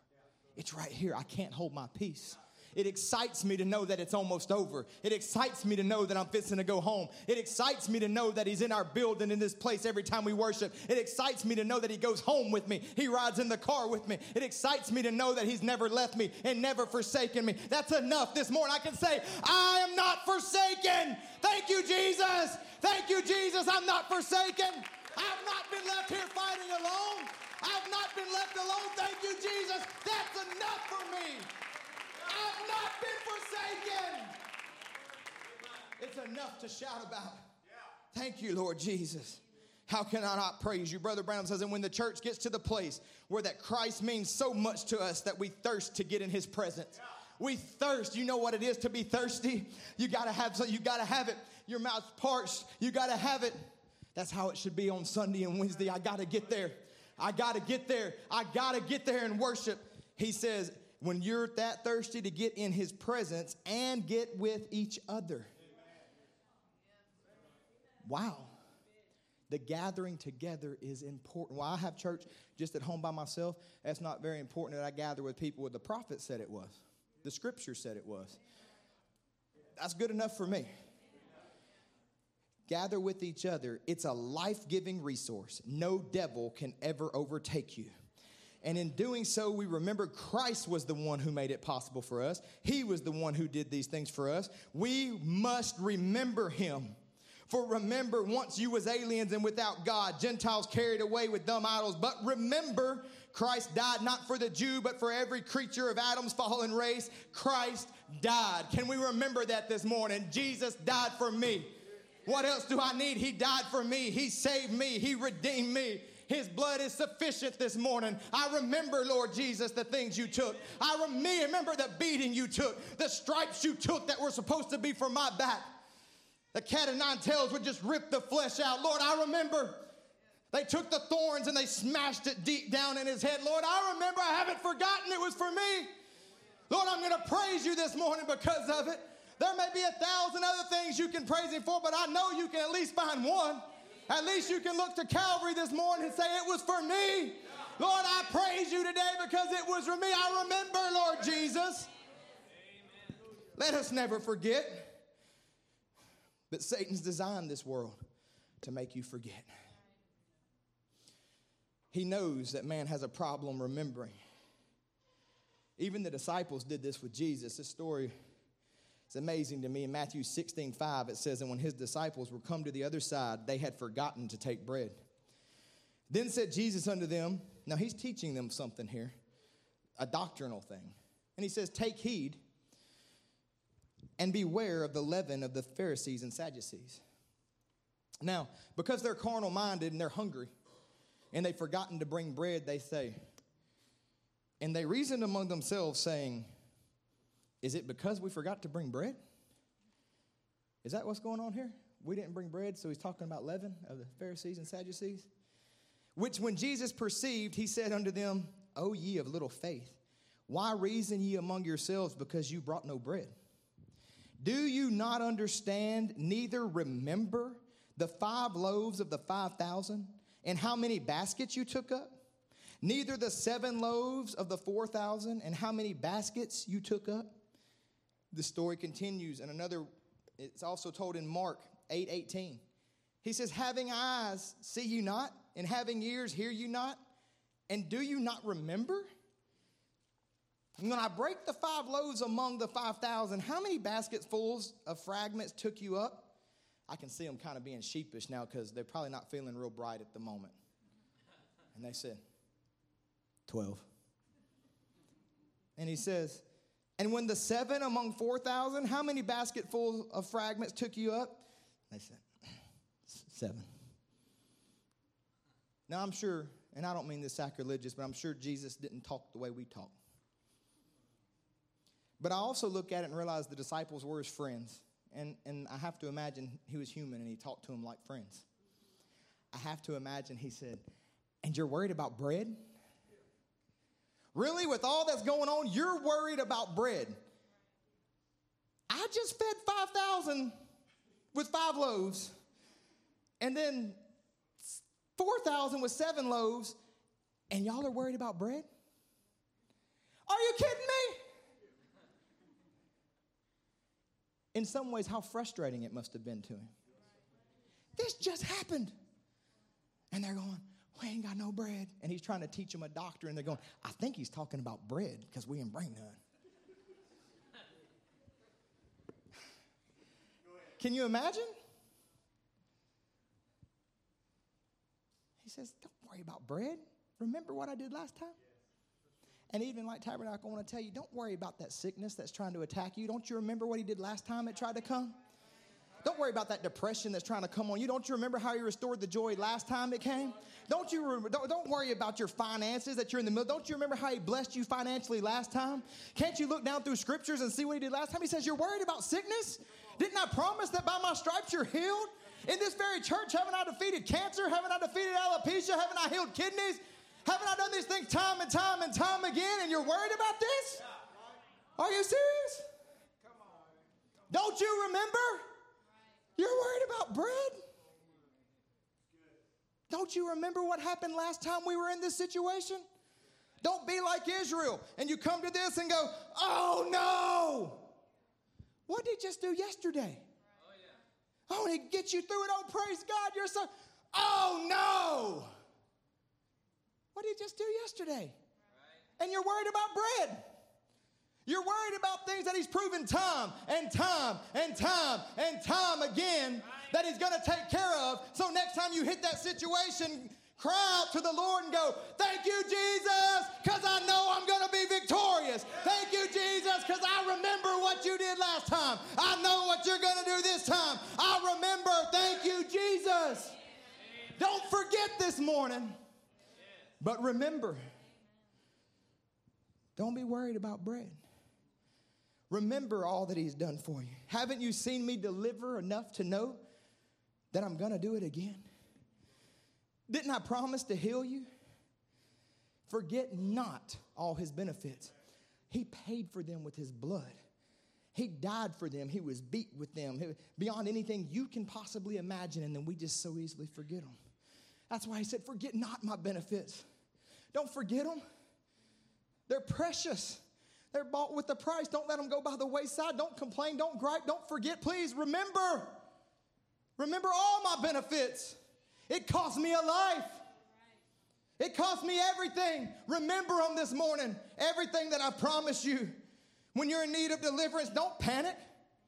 Don't fret. Don't complain. Just remember, he is my deliverer. When you need a job, just remember, he is my provider. When we need healing, just remember, he is my healer. Brother Branham tells this lady, that little cyst won't hurt you. You know that, don't you? You know that it won't hurt you. And your worries that you got on your heart, it won't hurt you, but you must remember that God is your healer. Look, we've seen the miracles. We've heard the word for years, but have we forgotten? You say, Brother Aaron, I hadn't forgotten. I remember all those things. If you asked the children of Israel, they would have told you they hadn't forgotten as well, because they could still recite it. They could tell you all about it, but their life and their actions proved otherwise. Their words said, in one point they said they remembered that he was their rock. And in Psalm 79, and cried out to him, he said, but they were just giving him lip service. They were lying. They really didn't remember. You say, Brother Aaron, I haven't forgot. I can remember. I can tell you about Sister Alana. I can tell you about the day he saved me. I can tell you. And then the worship goes forth. This song again. You've forgotten. The children of Israel would tell you they hadn't forgotten, but God looked at them and said, they've forgotten me. And it enraged him. And it made him angry. And they would say, we love the Lord. And he'd say, they've forgotten me. Even in Light Tabernacle, we must remember this morning. 1 Chronicles 16 and 12. I'm trying to hurry. Remember his marvelous works that he hath done, his wonders, and the judgments of his mouth. The marvelous works of God cannot become common to us. As I mentioned earlier, we cannot take his presence for granted. There is nothing that can replace the presence of Almighty God. There is nothing like it when he moved down in a service. I've said it many times. I've said it to friends. I say there's nothing like that in the world.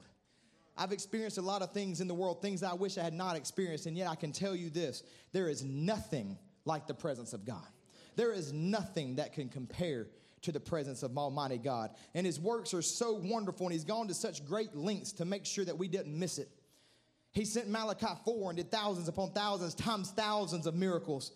Opened the seals, signs, and wonders to make sure you wouldn't miss it. He over-vindicated it to the point that you cannot miss it unless you just choose to walk away from it. To ensure that it was so overly vindicated that you would have absolutely no doubt. And as a people that are accustomed to the supernatural, that have heard about the supernatural your whole life, that has witnessed the supernatural, God hates it when it becomes common. God hates it when we don't look at it and realize how precious it is, how wonderful it is, how mighty it is. Brother Branham says, you've seen the Lord God manifest himself and do the things that he said he would do until it's become so common, there's no more thrill to it. God, shake us tonight. God is so good to you people, and you people who are full gospel and believe all the Bible. God has done so many miracles and done so many things for you. He's been so good, and you don't recognize it. Wake up. Open your eyes. He's standing. He's knocking, trying to get in, to control you, to make you what you should be, to take away the world from you, and to make you new creatures of his. That's why he gives you these things that he has given you. Then he goes and he tells the story about the young man walking down to the seashore. And he was so excited to go down to the seashore. He wanted to see the waves leaping and the whitecaps and the seagulls and smell the sea salt. He was excited to go. You remember when you were excited to come to the house of God like that? I can't wait to see what God's going to do today. I can't wait to see him move. I love it when I'm hanging out with people or just sitting around on Saturday and you hear somebody say, man, I can't wait for church tomorrow. I love that. I can't wait to get into service tomorrow. I'm looking forward to the service tomorrow. And he's walking down to the sea and he meets an old sailor and he says, where are you going? Oh, I'm going down to the sea. It's going to be wonderful. I can't wait to see these things. I can't wait to smell this. And the sailor says, I was born on the sea. I've been there for 40 years. There isn't nothing thrilling about it that I can see. He'd seen it so much till it become common to him. When it gets to the point that you aren't excited to see what's going to happen in church on Sunday and you aren't excited to see what's going to happen in church on Wednesday, it's become common to you. It's gotten to the point where it doesn't thrill your heart anymore. Brother Branham says, your fathers and mothers rejoice when God had been to pour out his spirit upon the church. And sometimes today, I think we can say your young people and your sons and daughters are rejoicing when they get to come to church. How about you older folks? How about you get with it sometimes? We have a wonderful group of people. I'm not piling on anybody. I'm just saying, let's all get in it together. Let's all move together. Let's all push together. We have one common goal. We have one thing, and our calling and our purpose is to leave here in a rapture. Don't forget what you're here for. And when you come to the house of God, recognize there may be people that aren't as far along as you, and they need a touch. And you may be just fine, but you say, I'm going to create an atmosphere so that person can be blessed, so that person can be saved, so that person can be healed. Lord, I'm going to give you my all this morning. Don't forget why we're here. He goes on in that story and he says, and now, he says, what about you assemblies of God? Why you stood on the corner, a little tambourine and everything else, you would have died for the cause. And now you won't walk across the street for the cause. What happened? You did run well. What hindered you? It's because it's common to you. You believe it all. Sure you do. But it doesn't thrill you anymore. It's so common. God's so good to you, and you don't realize it. He says, you've seen him open the eyes of the blind, and some of y'all wouldn't walk across the street to see it again. You've seen him heal the sick. You've seen him perform miracles. You've done all this, and it's so common it doesn't thrill you anymore. Church, please don't let our services become common. Don't get to the point when the Spirit moves, you sit there and go, oh, yeah, she gets excited all the time. Somebody breaks forth in a blessing, you go, oh, yeah, that's about the third time this month. Well, you know, if you were the one getting touched and getting excited and entering in, you wouldn't know about it. Because it would be you getting blessed. It would be you getting touched. It would be you giving your all. At the very least, you know what? I understand full well, and you've heard Brother Joe say this before, we're not all going to act the same. I totally understand that.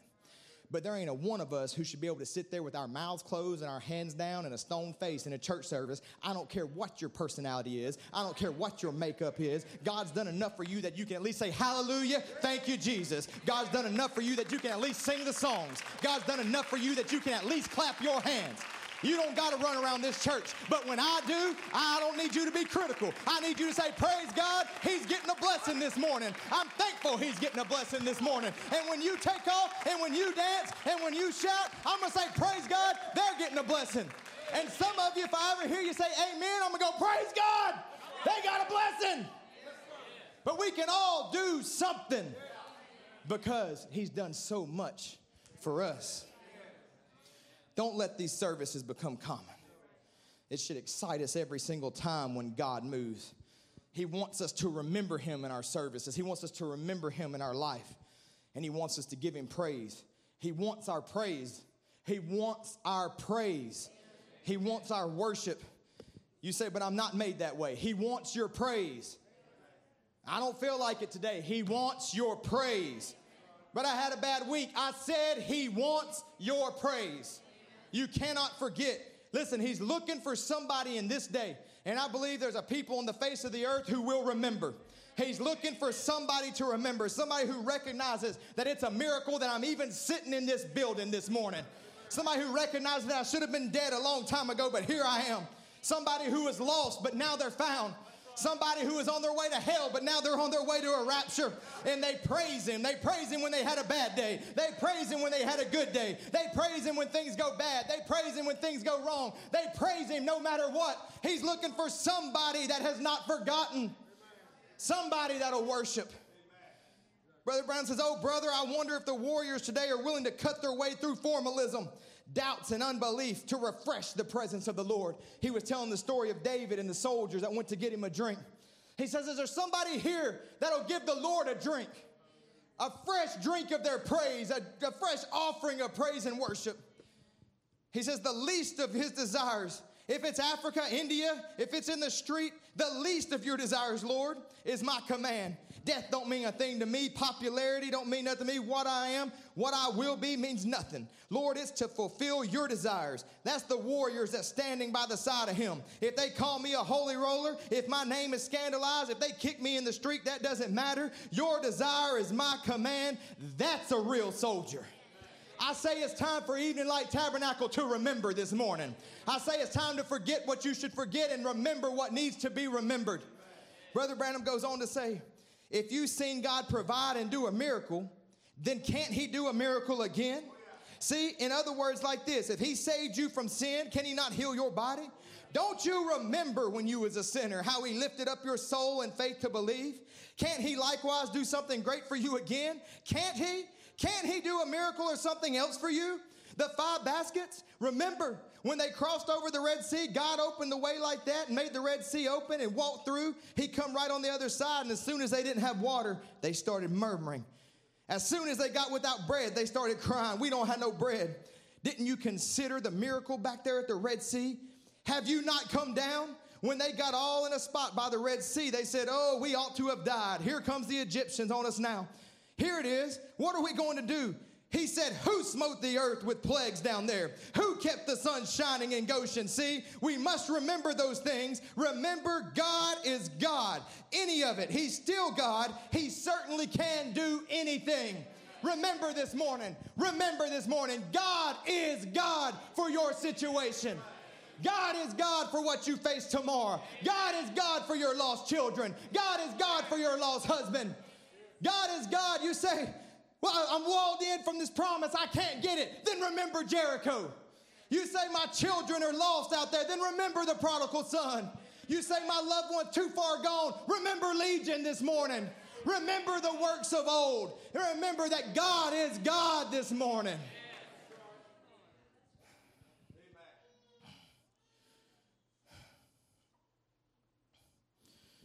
Who wants to remember this morning? I'm going to remember this morning, Lord, that I'm your child. 1 John 3:2, beloved, now we are the sons of God. I remember today, Lord, that I'm forgiven by your precious blood. I remember, Lord, that you said I'll never leave you or forsake you.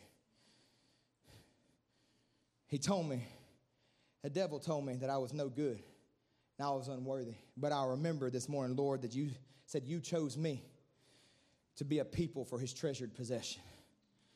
Lord, I remember that you loved me when I was unlovable. I remember today that all your promises are true. There's victory in remembrance.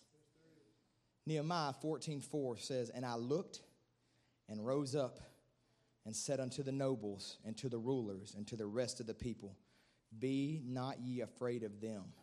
Remember the Lord, which is great and terrible, and fight for your brothers, your sons, your daughters, your wives, and your houses." Brother Aaron, I'm surrounded today. Forget about them. Remember the Lord, for he is terrible. Now, he's not terrible to you, but to your enemies. And he says, and fight for your brothers, fight for your sons, fight for your daughters, fight for your wives, and fight for your houses. You want victory this morning? Remember the Lord. Jonah in the belly of the whale said, I remembered the Lord. And when he did, the whale had to bring and spit him out on dry land. Thousands of men forgot who they were, but David remembered, and it brought victory against Goliath. Shamgar forgot for years and years and years who he was, but when he remembered who he was, it brought victory. There's victory this morning in remembrance. Listen, even if you were in the enemy's prison this morning, and I'm bringing this to a close, even if you forgot him, I promise he has not forgotten you. Maybe you used to be victorious. Maybe you used to remember. Brother Branham said that Samson actually won battles because he remembered he was seed of Abraham. He would get in a bad situation. There would be nothing around. He'd say, I'm seed of Abraham. And he'd just reach down and pick up that jawbone in faith. He says, but then he forgot that he was seed of Abraham by birth. Brother Branham says, he forgot he was seed of Abraham by birth. And then Brother Brown just says, I'd remember. I'd remember. He's telling you it's important. If I were you, I'd remember this morning. Maybe you've lost your joy. I'm just bringing this down to you. Maybe you've lost your peace. Maybe you've lost your praise. Maybe you've lost your victory. And what I'm asking you to do this morning is begin to remember. Remember who saved you. Remember who healed you. Remember who delivered you. Remember he is mighty in battle. Remember your enemy is a defeated foe. Remember that my God has conquered death, hell, and the grave. I remember, Lord.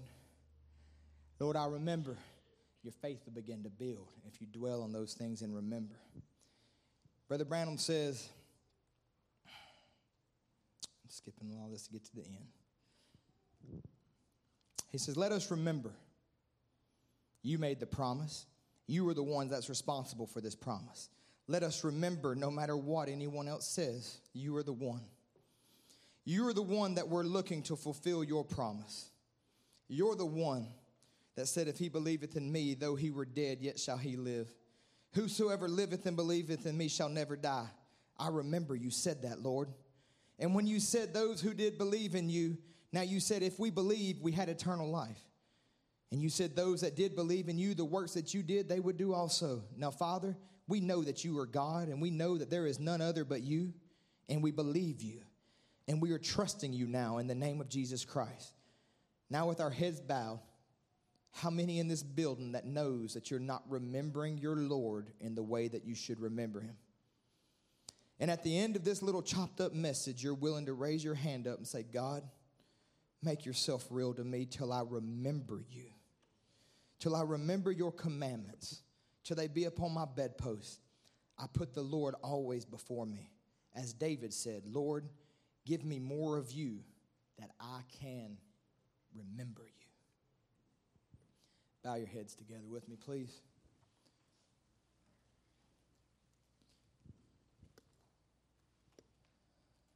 Psalms 20 and verse 5 says, we will rejoice in thy salvation. And in the name of our God, we will set up our banners. The Lord fulfill all thy petitions. Now know I that the Lord saveth his anointed. He will hear him from his holy heaven and the saving strength of his right hand. Some trust in chariots, some in horses, but we will remember the name of the Lord our God. They are brought down and fallen, but we are risen and stand upright.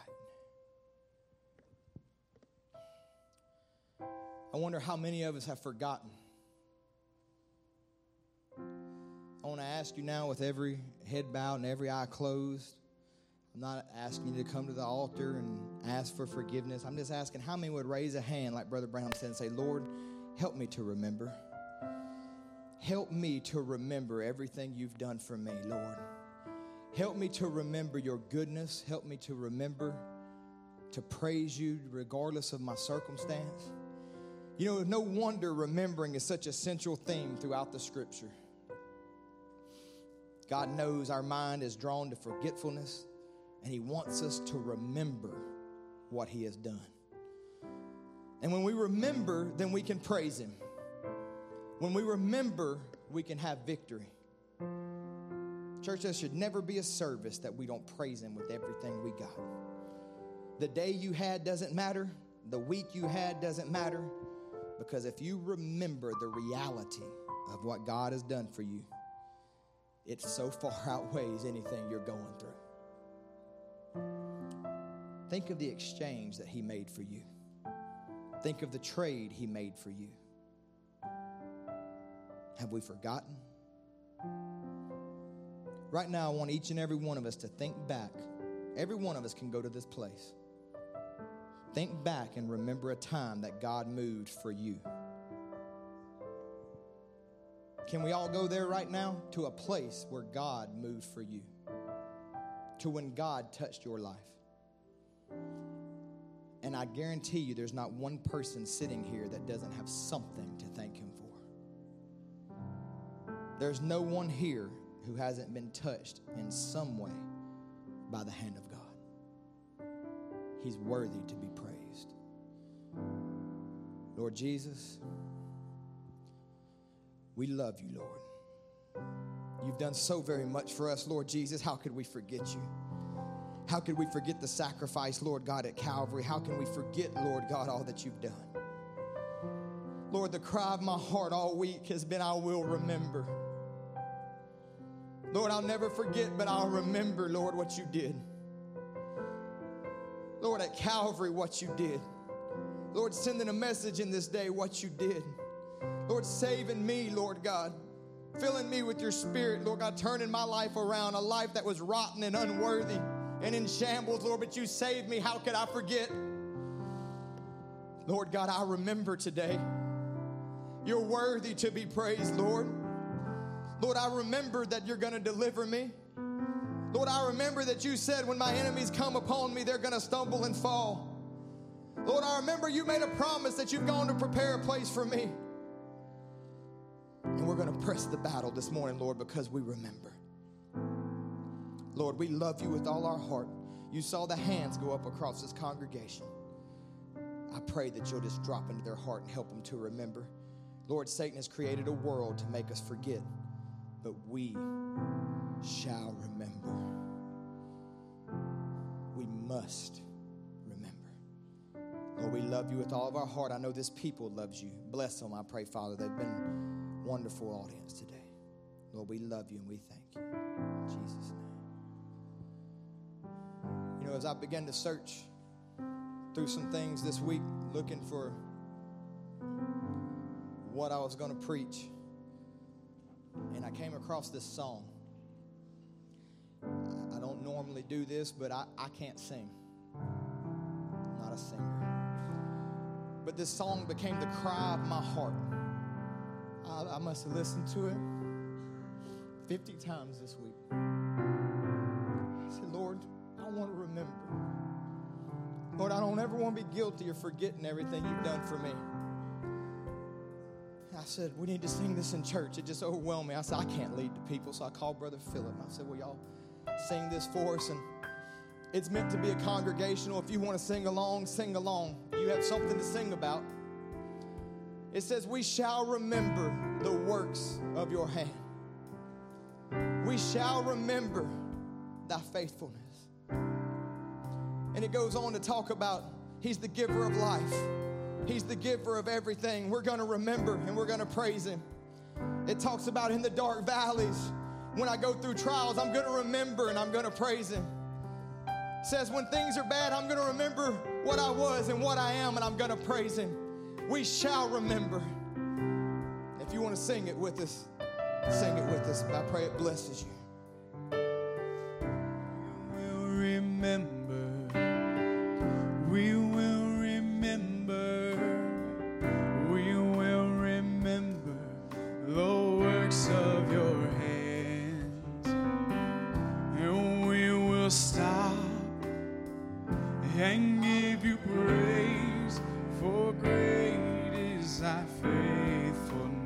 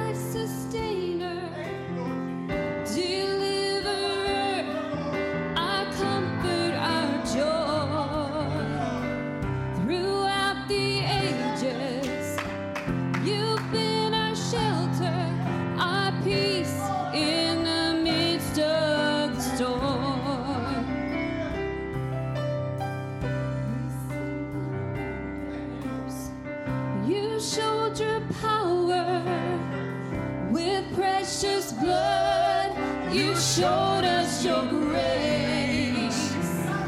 You've been our helper, our liberator, the giver of life with no end.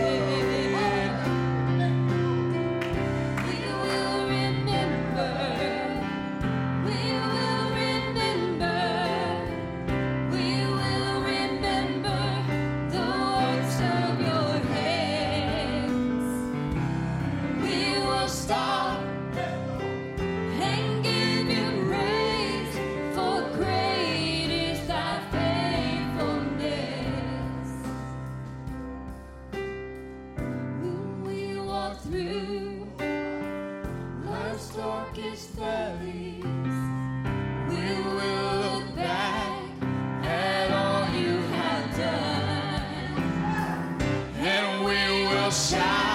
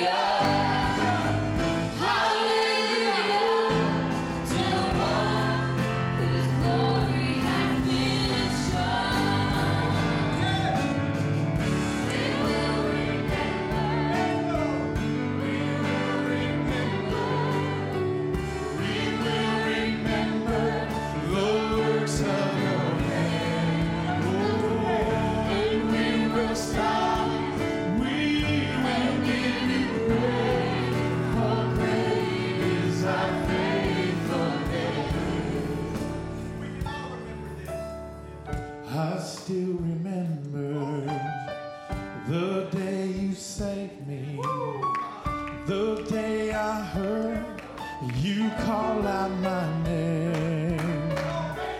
You said you love me, you never leave me, and I've never been the same. Oh, we will remember. We will remember the works of your hand. Oh, and we will stop and give you praise, for great is our faithfulness. I still remember the day you saved me, the day you heard you call out my name, and you said you love me, you would never leave me, and I've never been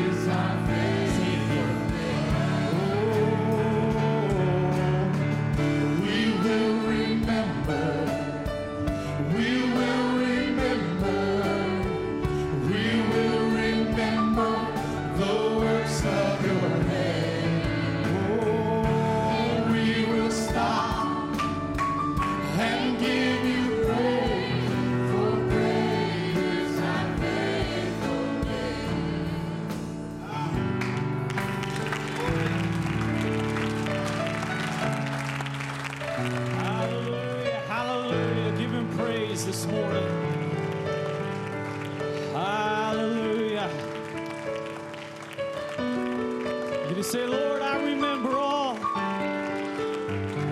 you've done for me, Lord. Oh, hallelujah. Hallelujah. Though I walk through the valley of the shadow of death, in the midst of my enemies, you prepare a table for me. That we can sit down, Lord, and just remember all you've done. Hallelujah. Hallelujah. Oh, hallelujah. Amen. Without any music now, just lift your voice to him. To God be the glory. To God be the glory. To God be the glory. To God be the glory for the things he has done.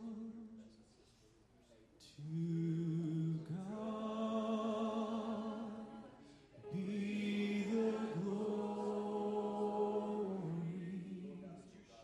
To God be the glory. To God be the glory for the things he has done. With his power. With his power, he has saved me. With his blood, he has raised me. Oh, to God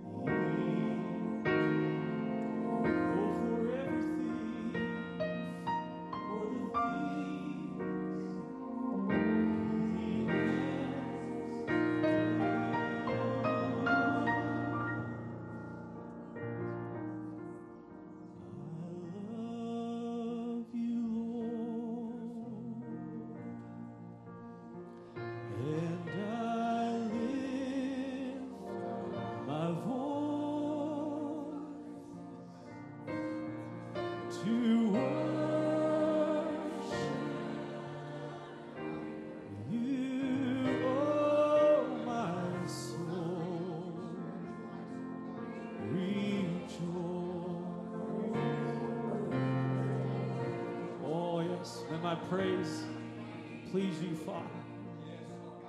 Hear